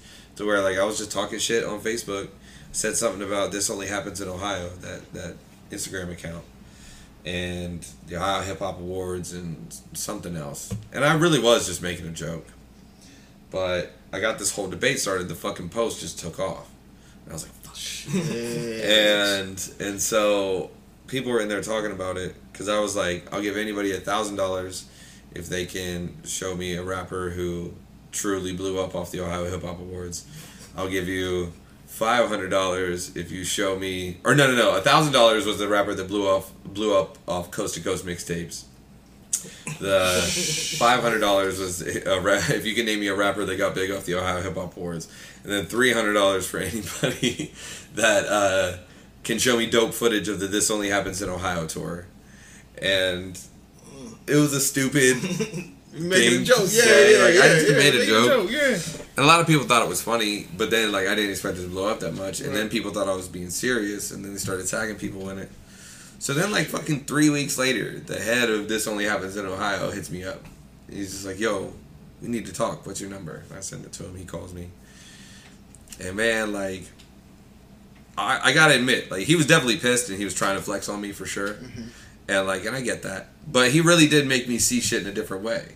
And he was like, look, bro, like, this is my fucking job. I built this company from nothing. And, like, this is how I feed my fucking kids. This is how I pay for my fucking house. This is, you know, like, I really live this shit. And, like, I've never done a fucking thing to you. And you're just out here slandering my shit or whatever. And I was like, damn. Like, when he said that, though, I was like, wow, I really am that guy. Like, I can't refute any of that, of what he said. And, you know, but then, you know, he still just kept trying to flex. I was like, hey. Like, right, it was a Facebook post, dude. Right, Like, chill. Yeah. But still, though, he was, and like, you know, he was as respectful as I think I would have been in his position. And he really did make me see things in a different way. And I honestly, like, at the end of it, I was like, God damn, dude, like, that's a whack that I did that. Mm-hmm. And so I apologized publicly and shit as well. And I'm sure we'll probably never cross paths again. Or maybe we will. I don't know. But, like, I don't know. It made me stop and think, like, oh, shit, yeah, what I do say does matter. Mm-hmm. And not that, like, oh, just be careful because it'll get back around to people. But it's like, no, people are just watching it. Right. And what I have to say about events and shit like that, people are starting to listen to after 5 years of me bitching about it or whatever in every space that I can. So that's why Twitter's dangerous. Like, the little just asshole thoughts that come into my head, it's like, nah, you don't want to have those. Quick shots on that motherfucker. Yeah. So it's like Facebook will make me, by the time I'm like at the end of the rant and I'm like a little less high, I'll just read through it and be like, I don't need to say this bullshit. I don't need to fucking say this. There's sometimes, though, I do. Because every platform has its own way to rant on it that could be effective, but I don't know. That's what podcast department. Yeah. I like just going live on Facebook a little bit every other day. That's always helped me. And, like, because I guess enough people are just free when I do it that they can watch and shit. Because I usually just list the topics I'm about to talk about or whatever. And I wish there was a way that I could record it easier and make it better quality. Just going live on Facebook like that. But still just do it from my phone. So that way I could just put it on Stitcher or whatever. Right. Because I do, you know, I want to have like a big 4-hour an episode podcast of some kind at some point. But I do want to have like a 15-minute long podcast as well. Or just like quick in and out. Yeah. That's why you should download the Anchor app. Shout out to Matty Bo. Oh, yeah. The host with the most mojo. But You already know though. I haven't seen the Anchor app in a while. Somebody showed it to me. Because that's how we got started. Mm-hmm. And you just download it, just turn it on, it records you, edit, post. It's really easy to go, yeah. Oh, I'm going to cut this. We need to get paid for this because they're paying people to plug in. Yeah, fuck that. That's not gonna know. Yeah, we don't do enough on Anchor anymore. At all. Used to be on that motherfucker. Now We don't even talk to anybody anymore. Like, I talk about Ebola. That's a homie. yeah, what about cannabis and all them? We follow weird Instagram friends. Yep. Shit like that. It's Sunday, right? Yes, sir. All right, bet. Yes, sir. Then one dude who got mad at us saying that we don't show love. I was like, we don't even know you, dog. He said you guys don't show love? Yeah. I've had people make subtle threats at me about not fucking with them. And it's like, man, that's just so weird to me. It's so weird. Motherfuckers all day are just like, yo, will you listen to my song and tell me? Mm-hmm. And like, I'm not like trying to be an asshole either, because like it's like an honor that people are like, yo, what do you think about this? Like, I get it. They want you, yeah. But it's also like, I know so much of it is like, oh, I'll show this dude my song and he'll just get me on the show. And like, I've been that artist too, that it's just like, yo, just listen to my song, because that's all you really have to show for anything. And like, I feel bad just being like, nah, but like, I have to make like a blanket statement now. I'm just like, no, like, yo, I don't even have enough time to listen to music I want to listen to. Let alone some shit that like could be trash, man. Because like, I have people submit, and then if I have like a free 4 hours or whatever, I'll sit and go through it. And like, a lot of times though, most of it's great. Honestly, most of it is great, but a lot of it, some of it, a little bit of it, it's some of the worst shit I've ever heard in my life. It's the shit that you would just tell someone like, man, I'm sorry, you gotta quit. Shit. Even if just telling them that you gotta quit was the motivation they needed to be great. Right. You have to be that person. You gotta play that role. You gotta be the person they talk about this song. Yeah, like you. You're like, oh shit, it's I gotta be the villain of the movie. Yeah. Like, that's who I gotta be. Yeah. But it's up to you to tell them like, nah, that's not. No, you gotta stop right now. Right. You have to stop right now. It's terrible. Hey man, I'm telling you, sometimes you gotta be that role. That person's important, because that could either tell them like, well, shit, yeah, I should have been a marine biologist, so now I'm doing that. And like, how serious do you take this shit? Yeah. Because I've seen a lot of people try and quit, man. I've seen a lot of people just they hit that certain age and they're just like, I don't want to do that anymore. And I don't know, man. That shit always looked painful to me. And I think that most people have a fear of success. Yeah. Yeah, most people have a fear of success. It's not a fear of failure. Because when you succeed at something and you do something great, people then expect more of that out of you.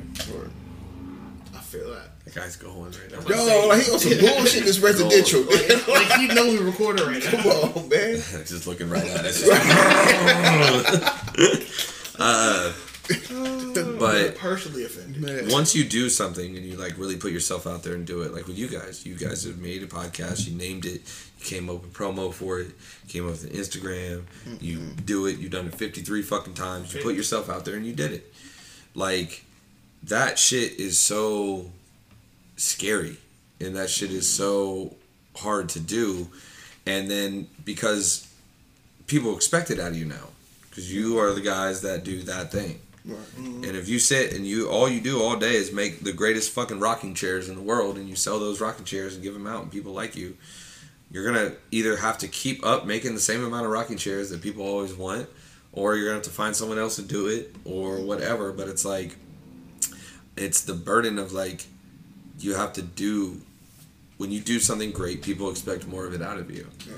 And that's why it's cool to me, artists that are like, they get a little bit of fame and success and people were waiting on their next album and they're just like, I quit. And they just stop. Like, that's cool as fuck to me. To have that kind of like, that kind of control over themselves, to where it's like, I don't care about being famous that much. I just want to do what I want to do, even if that means not being rich and famous. Because so many people view their artistic path as this straightforward trajectory. It doesn't go sideways. It doesn't go off into this place or that place. And I don't know. I think it's cool. Like, I thought it was cool when Lil Uzi Vert said he was quitting. And I thought it was uncool when he didn't quit. But like, I don't know. I like that though. The idea that like, you can just kind of be in control of that and do what you want. But that's what most people are afraid of. Because then when they lose it, and like if they do something great, they have to do it at least that great. You know, and that's a feeling that you can get addicted to. I think a lot of people aren't ready to feel what it means to succeed. I think that's why a lot of players stay in the league for so long. You know what I mean? Because they're like, fuck, I just want to get a couple more wins. Because it's what you start living your life by. That's the metric that your life gets lived by, not work weeks or work days or anything like that. And so it's a weird life, man. It's like, because with art, there's no way to quantify it. You know, it's like the stock market. Like, there's no way to... Who the fuck knows why the price of grain or corn or gas is what it is? But it is there, and it changes all the time. Price of lumber changes all the time. And there's people that can kind of predict it or at least see patterns in the math and stuff like that. But there's math that you can look into with that. With art, and the way to get successful with art and stuff like that is predicting human behavior in the human heart. And that's unfucking predictable to some degree. And it's like some shit just happens at the right time. That's why there's some artists that happen at the wrong time. They get discovered 30 years later after they're old as fuck and can't do shit about it. But it's like, you know, that shit all matters. How art gets made is the same sort of universal math of how all the corn gets grown or how all the fucking polar bears, how many of those there are. Like, it's all existing within the same universe. And there's some kind of math, like meta math, to how creativity works and to how people and ideas come about and stuff like that. But I think we're so far off from discovering that. But I think there's people that'll be able to do that. I think there's people that'll be able to see and make sense of like what art actually does to us and how to really manipulate that and like bring us to like a new level of it. Because it's like, yo, everybody is a good painter now. Everybody's a good rapper. Everybody's it'll get to a point where the value of... Because, right, it's not the value of money. It's not this painting's worth this much, or this album is worth this much, or this song is worth this much.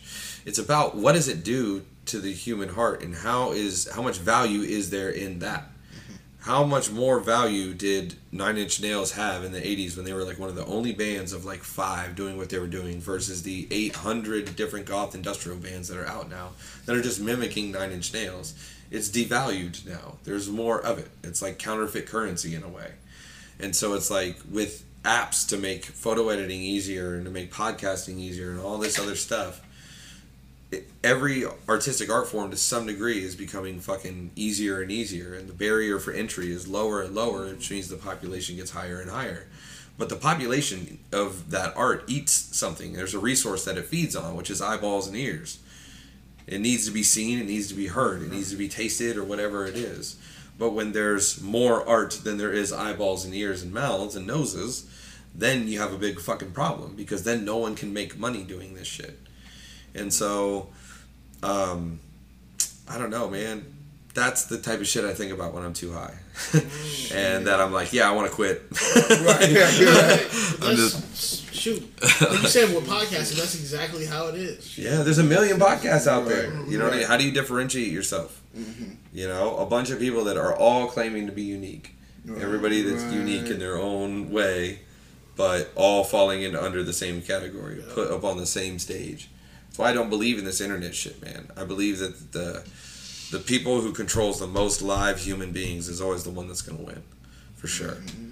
People used to faint when they fucking saw Michael Jackson, bro. Faint at concert. He's on stage. And They'd be fainting, bro. Faint. People used to faint when they saw the Beatles. People don't faint during that shit anymore. Nah. Like, people, everything's so close now. Accessible. Yeah. And so it's like, I think this shit's good for some artists and the people at the top and the people that own the streaming companies and whatnot. But I don't know, I think it's going to hit a bubble, and I think it's going to have catastrophic consequences for the value of actual recorded music and a lot of different kinds of art. And that's a big, long rant I'm not going to go into. But I just feel like, I don't know, I feel like the sky is going to start falling here soon. And there's going to be like a real boom. Because like, yo, the video game industry almost went away. Like, there was a video game boom in the 70s. And in the early 80s, it all plummeted. There were so many fucking shitty games, and so many people got in to try to imitate other consoles and stuff like that.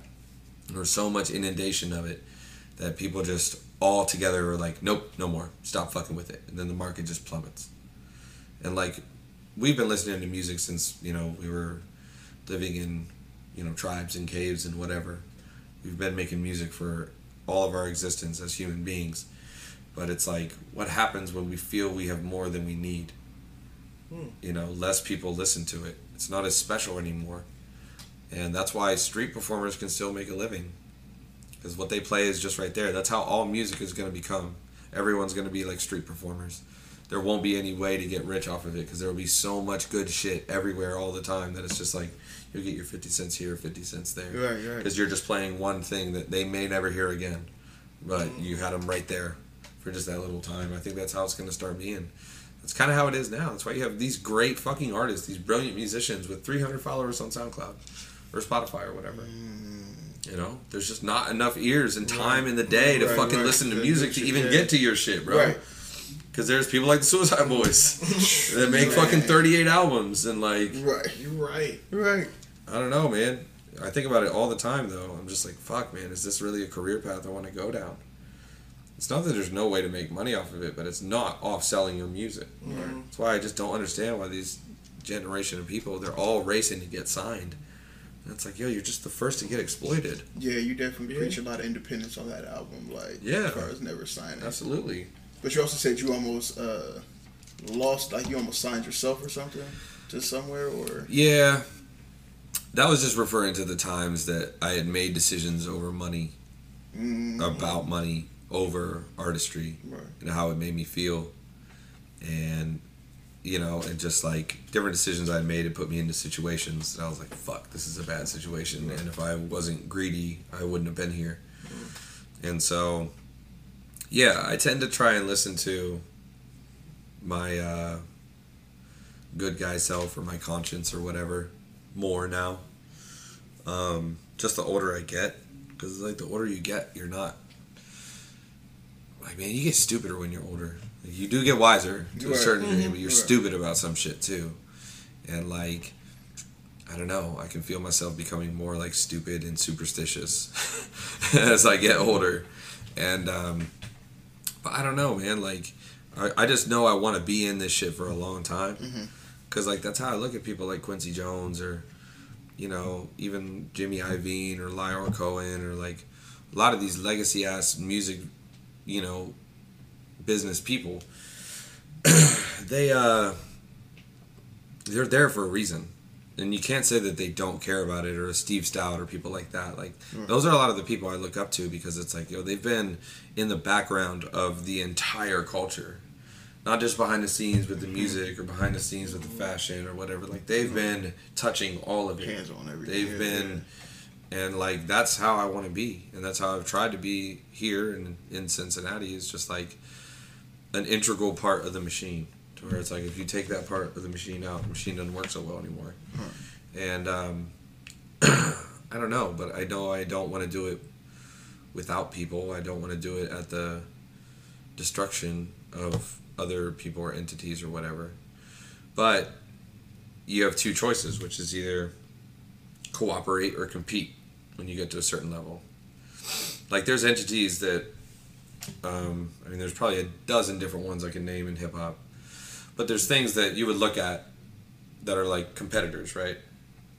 And it's mainly just because they're similar.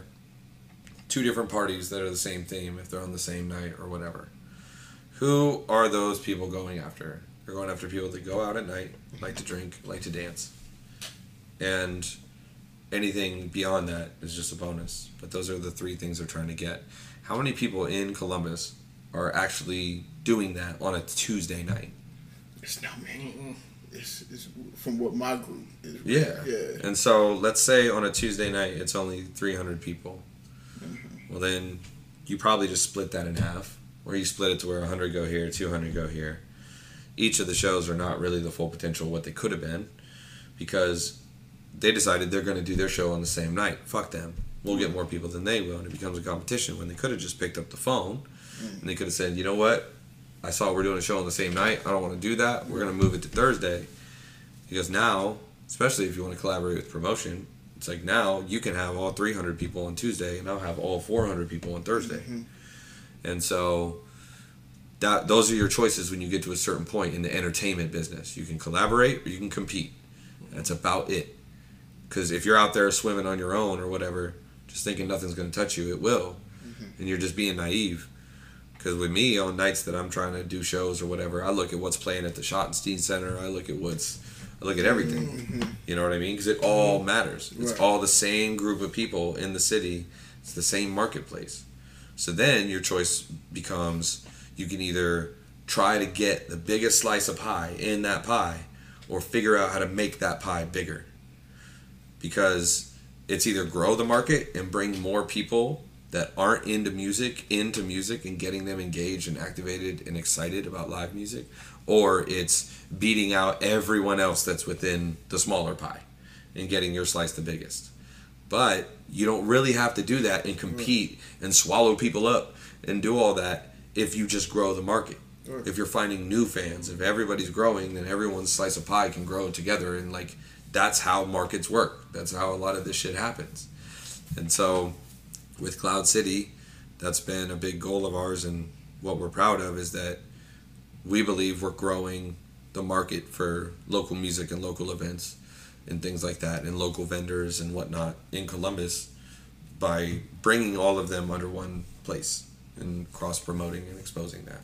A lot of festivals just focus on the music aspect of it, or something like that, but we really wanted it to be as well-rounded as possible to to get the maximum amount of people, because of course we want a lot of people, we want to make money and stuff like that, but we also wanted to see what's going to come out of Cloud City in the year after it and shit like that. So, yeah. Also, tell me to shut the fuck up, like whenever. Got it, man. It's gonna be a two-parter. Right. Where we at? What's the number on? Oh, we had 245. Oh, okay. Damn, for real? Yeah, we had 245. Yeah, I don't feel like that at all. I'm trying to think. Said Cloud City's 2 years. Yeah, we're going to be doing seasonal events. When do you have a date for your band at all, or we're going to try to have something out before the end of the year. Okay. At least some type of single or something. Right. Right now we're just having fun making it, because I miss that process a lot. Because I recorded a lot of music before I would, made music as Sam Rothstein or whatever. And there was a lot of different kinds of music, and I don't go showing it to everybody or whatever, because it was more stuff that was just personal to me.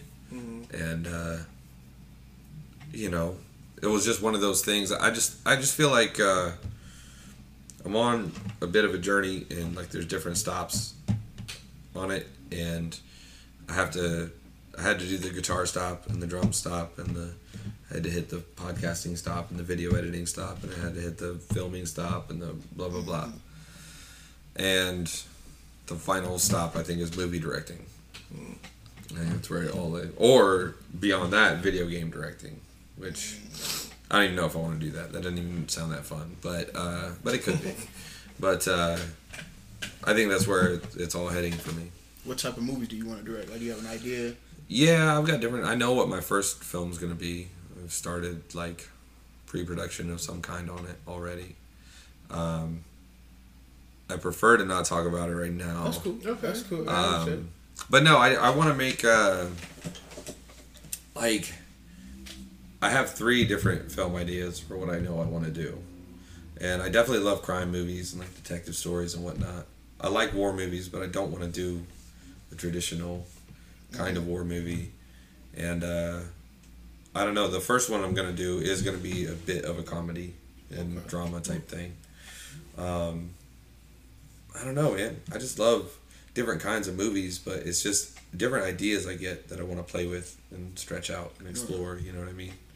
So, but that's a goal of mine within the next like 4 years, to have a movie made of some kind if we can. So shit, yeah, soon. I mean, man, I'm fucking 30, bro. Because that's the thing. I know I'm going up against other dudes that have been doing this since they were 18, and they grew up in the suburbs and had, their parents buy them cameras and shit. My parents bought me cameras too, for the record, but I got one of my Christmas lists this year. But that's the thing, like, a lot of that depends on the school you can go to. Like, a lot of these directors just went to big ass high schools, or like rich ass high schools that had film programs in them and shit like that. Like, bro, there was nothing but an agricultural program in my school. Like, I went to school in the country.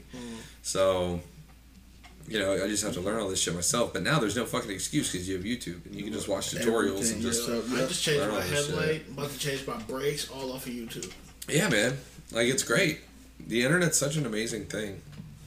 I used to have a Buick, and Buicks had this notorious error in them that the anti-theft system would just kick on and think you were trying to steal the car. So there's just when you start it off. And like, this is like a big fucking problem for me because I was like, great, I just have a car, but it just simply won't start. And I figured out that's what it was. I changed the starter in it. I changed all types of shit. And so, I went online, and sure enough, there's this website, and there's this dude that was like, yeah, I love my Buick and all this, and I'm an electrical engineer, and I realized what happened in the car, so I built this little box and instructions on how to install it in your car's computer, and it'll reroute it so it doesn't do this anymore, and like blah blah blah. And he sells them for $50, and it's just like it covers shipping and everything. And he sends it, fucking put it in, works like a charm. And I was like, damn, problem solved. Thanks, internet. Yeah. Hell yeah. That's when I was just like, okay, the internet's dope as fuck. And the world's going to be okay. Like, the world's going to be just fine. It's gonna be good. Everybody thinks this shit's getting worse and whatnot. It's really not, man. I don't believe that at all. Less people die from war every single year. Less people die from disease and famine than have ever before. Like, certain things will get bad and everything will be in flux. But, like, altogether, the world is getting better. For sure. I believe that 100%. And so, because like, Blade Runner takes place, it's about like a dystopian, fucked up, polluted future, right? And it was made in the early 80s. Takes place in 2019. Oh, and bro, like, Los Angeles does not look like, it looks close. It looks pretty close. But like, still though, it's like. Was that out of reach? Yeah, that's crazy. They had hover cars and shit and whatnot. Shit. And so it's like, the world doesn't look like that. Right. It doesn't look like Back to the Future 2 or whatever. Biff World. But, yeah, man. The internet's great. The world's great. I'm going to try and get as much music out by the end of the year as I can. Okay. So, where can people find you, follow you? You can follow me at Sam Rothstein Official on Instagram. That's the best way. Or just at Sam Rothstein on Facebook. Snapchat, I have no idea, but I'm on there. Twitter, I think it's Sam Rothstein or S Rothstein 614, maybe. I don't know. Never really on there either. So, or you can email me, fucking samrothsteinofficial@gmail.com. Hey. Yeah, go follow the Cloud City 614 account. Go follow Pipeline_Ohio account, and I think that's the only one. Yeah. Oh, Space Camp HQ. Follow that too. And then Space Camp, when is this going to come out? This will be out the 26th. So what's that? 10 days? September? 11 days. Yes. Yeah. Oh, okay. Because we have to drop when we when we record our next one. Okay. Well, October 4th, I'll be at Orange Studios for October Jones release party. Then October, some other time, I'll be somewhere doing something. You always at work. Man, non-stop. Yeah, so just look out for me. I'll be around.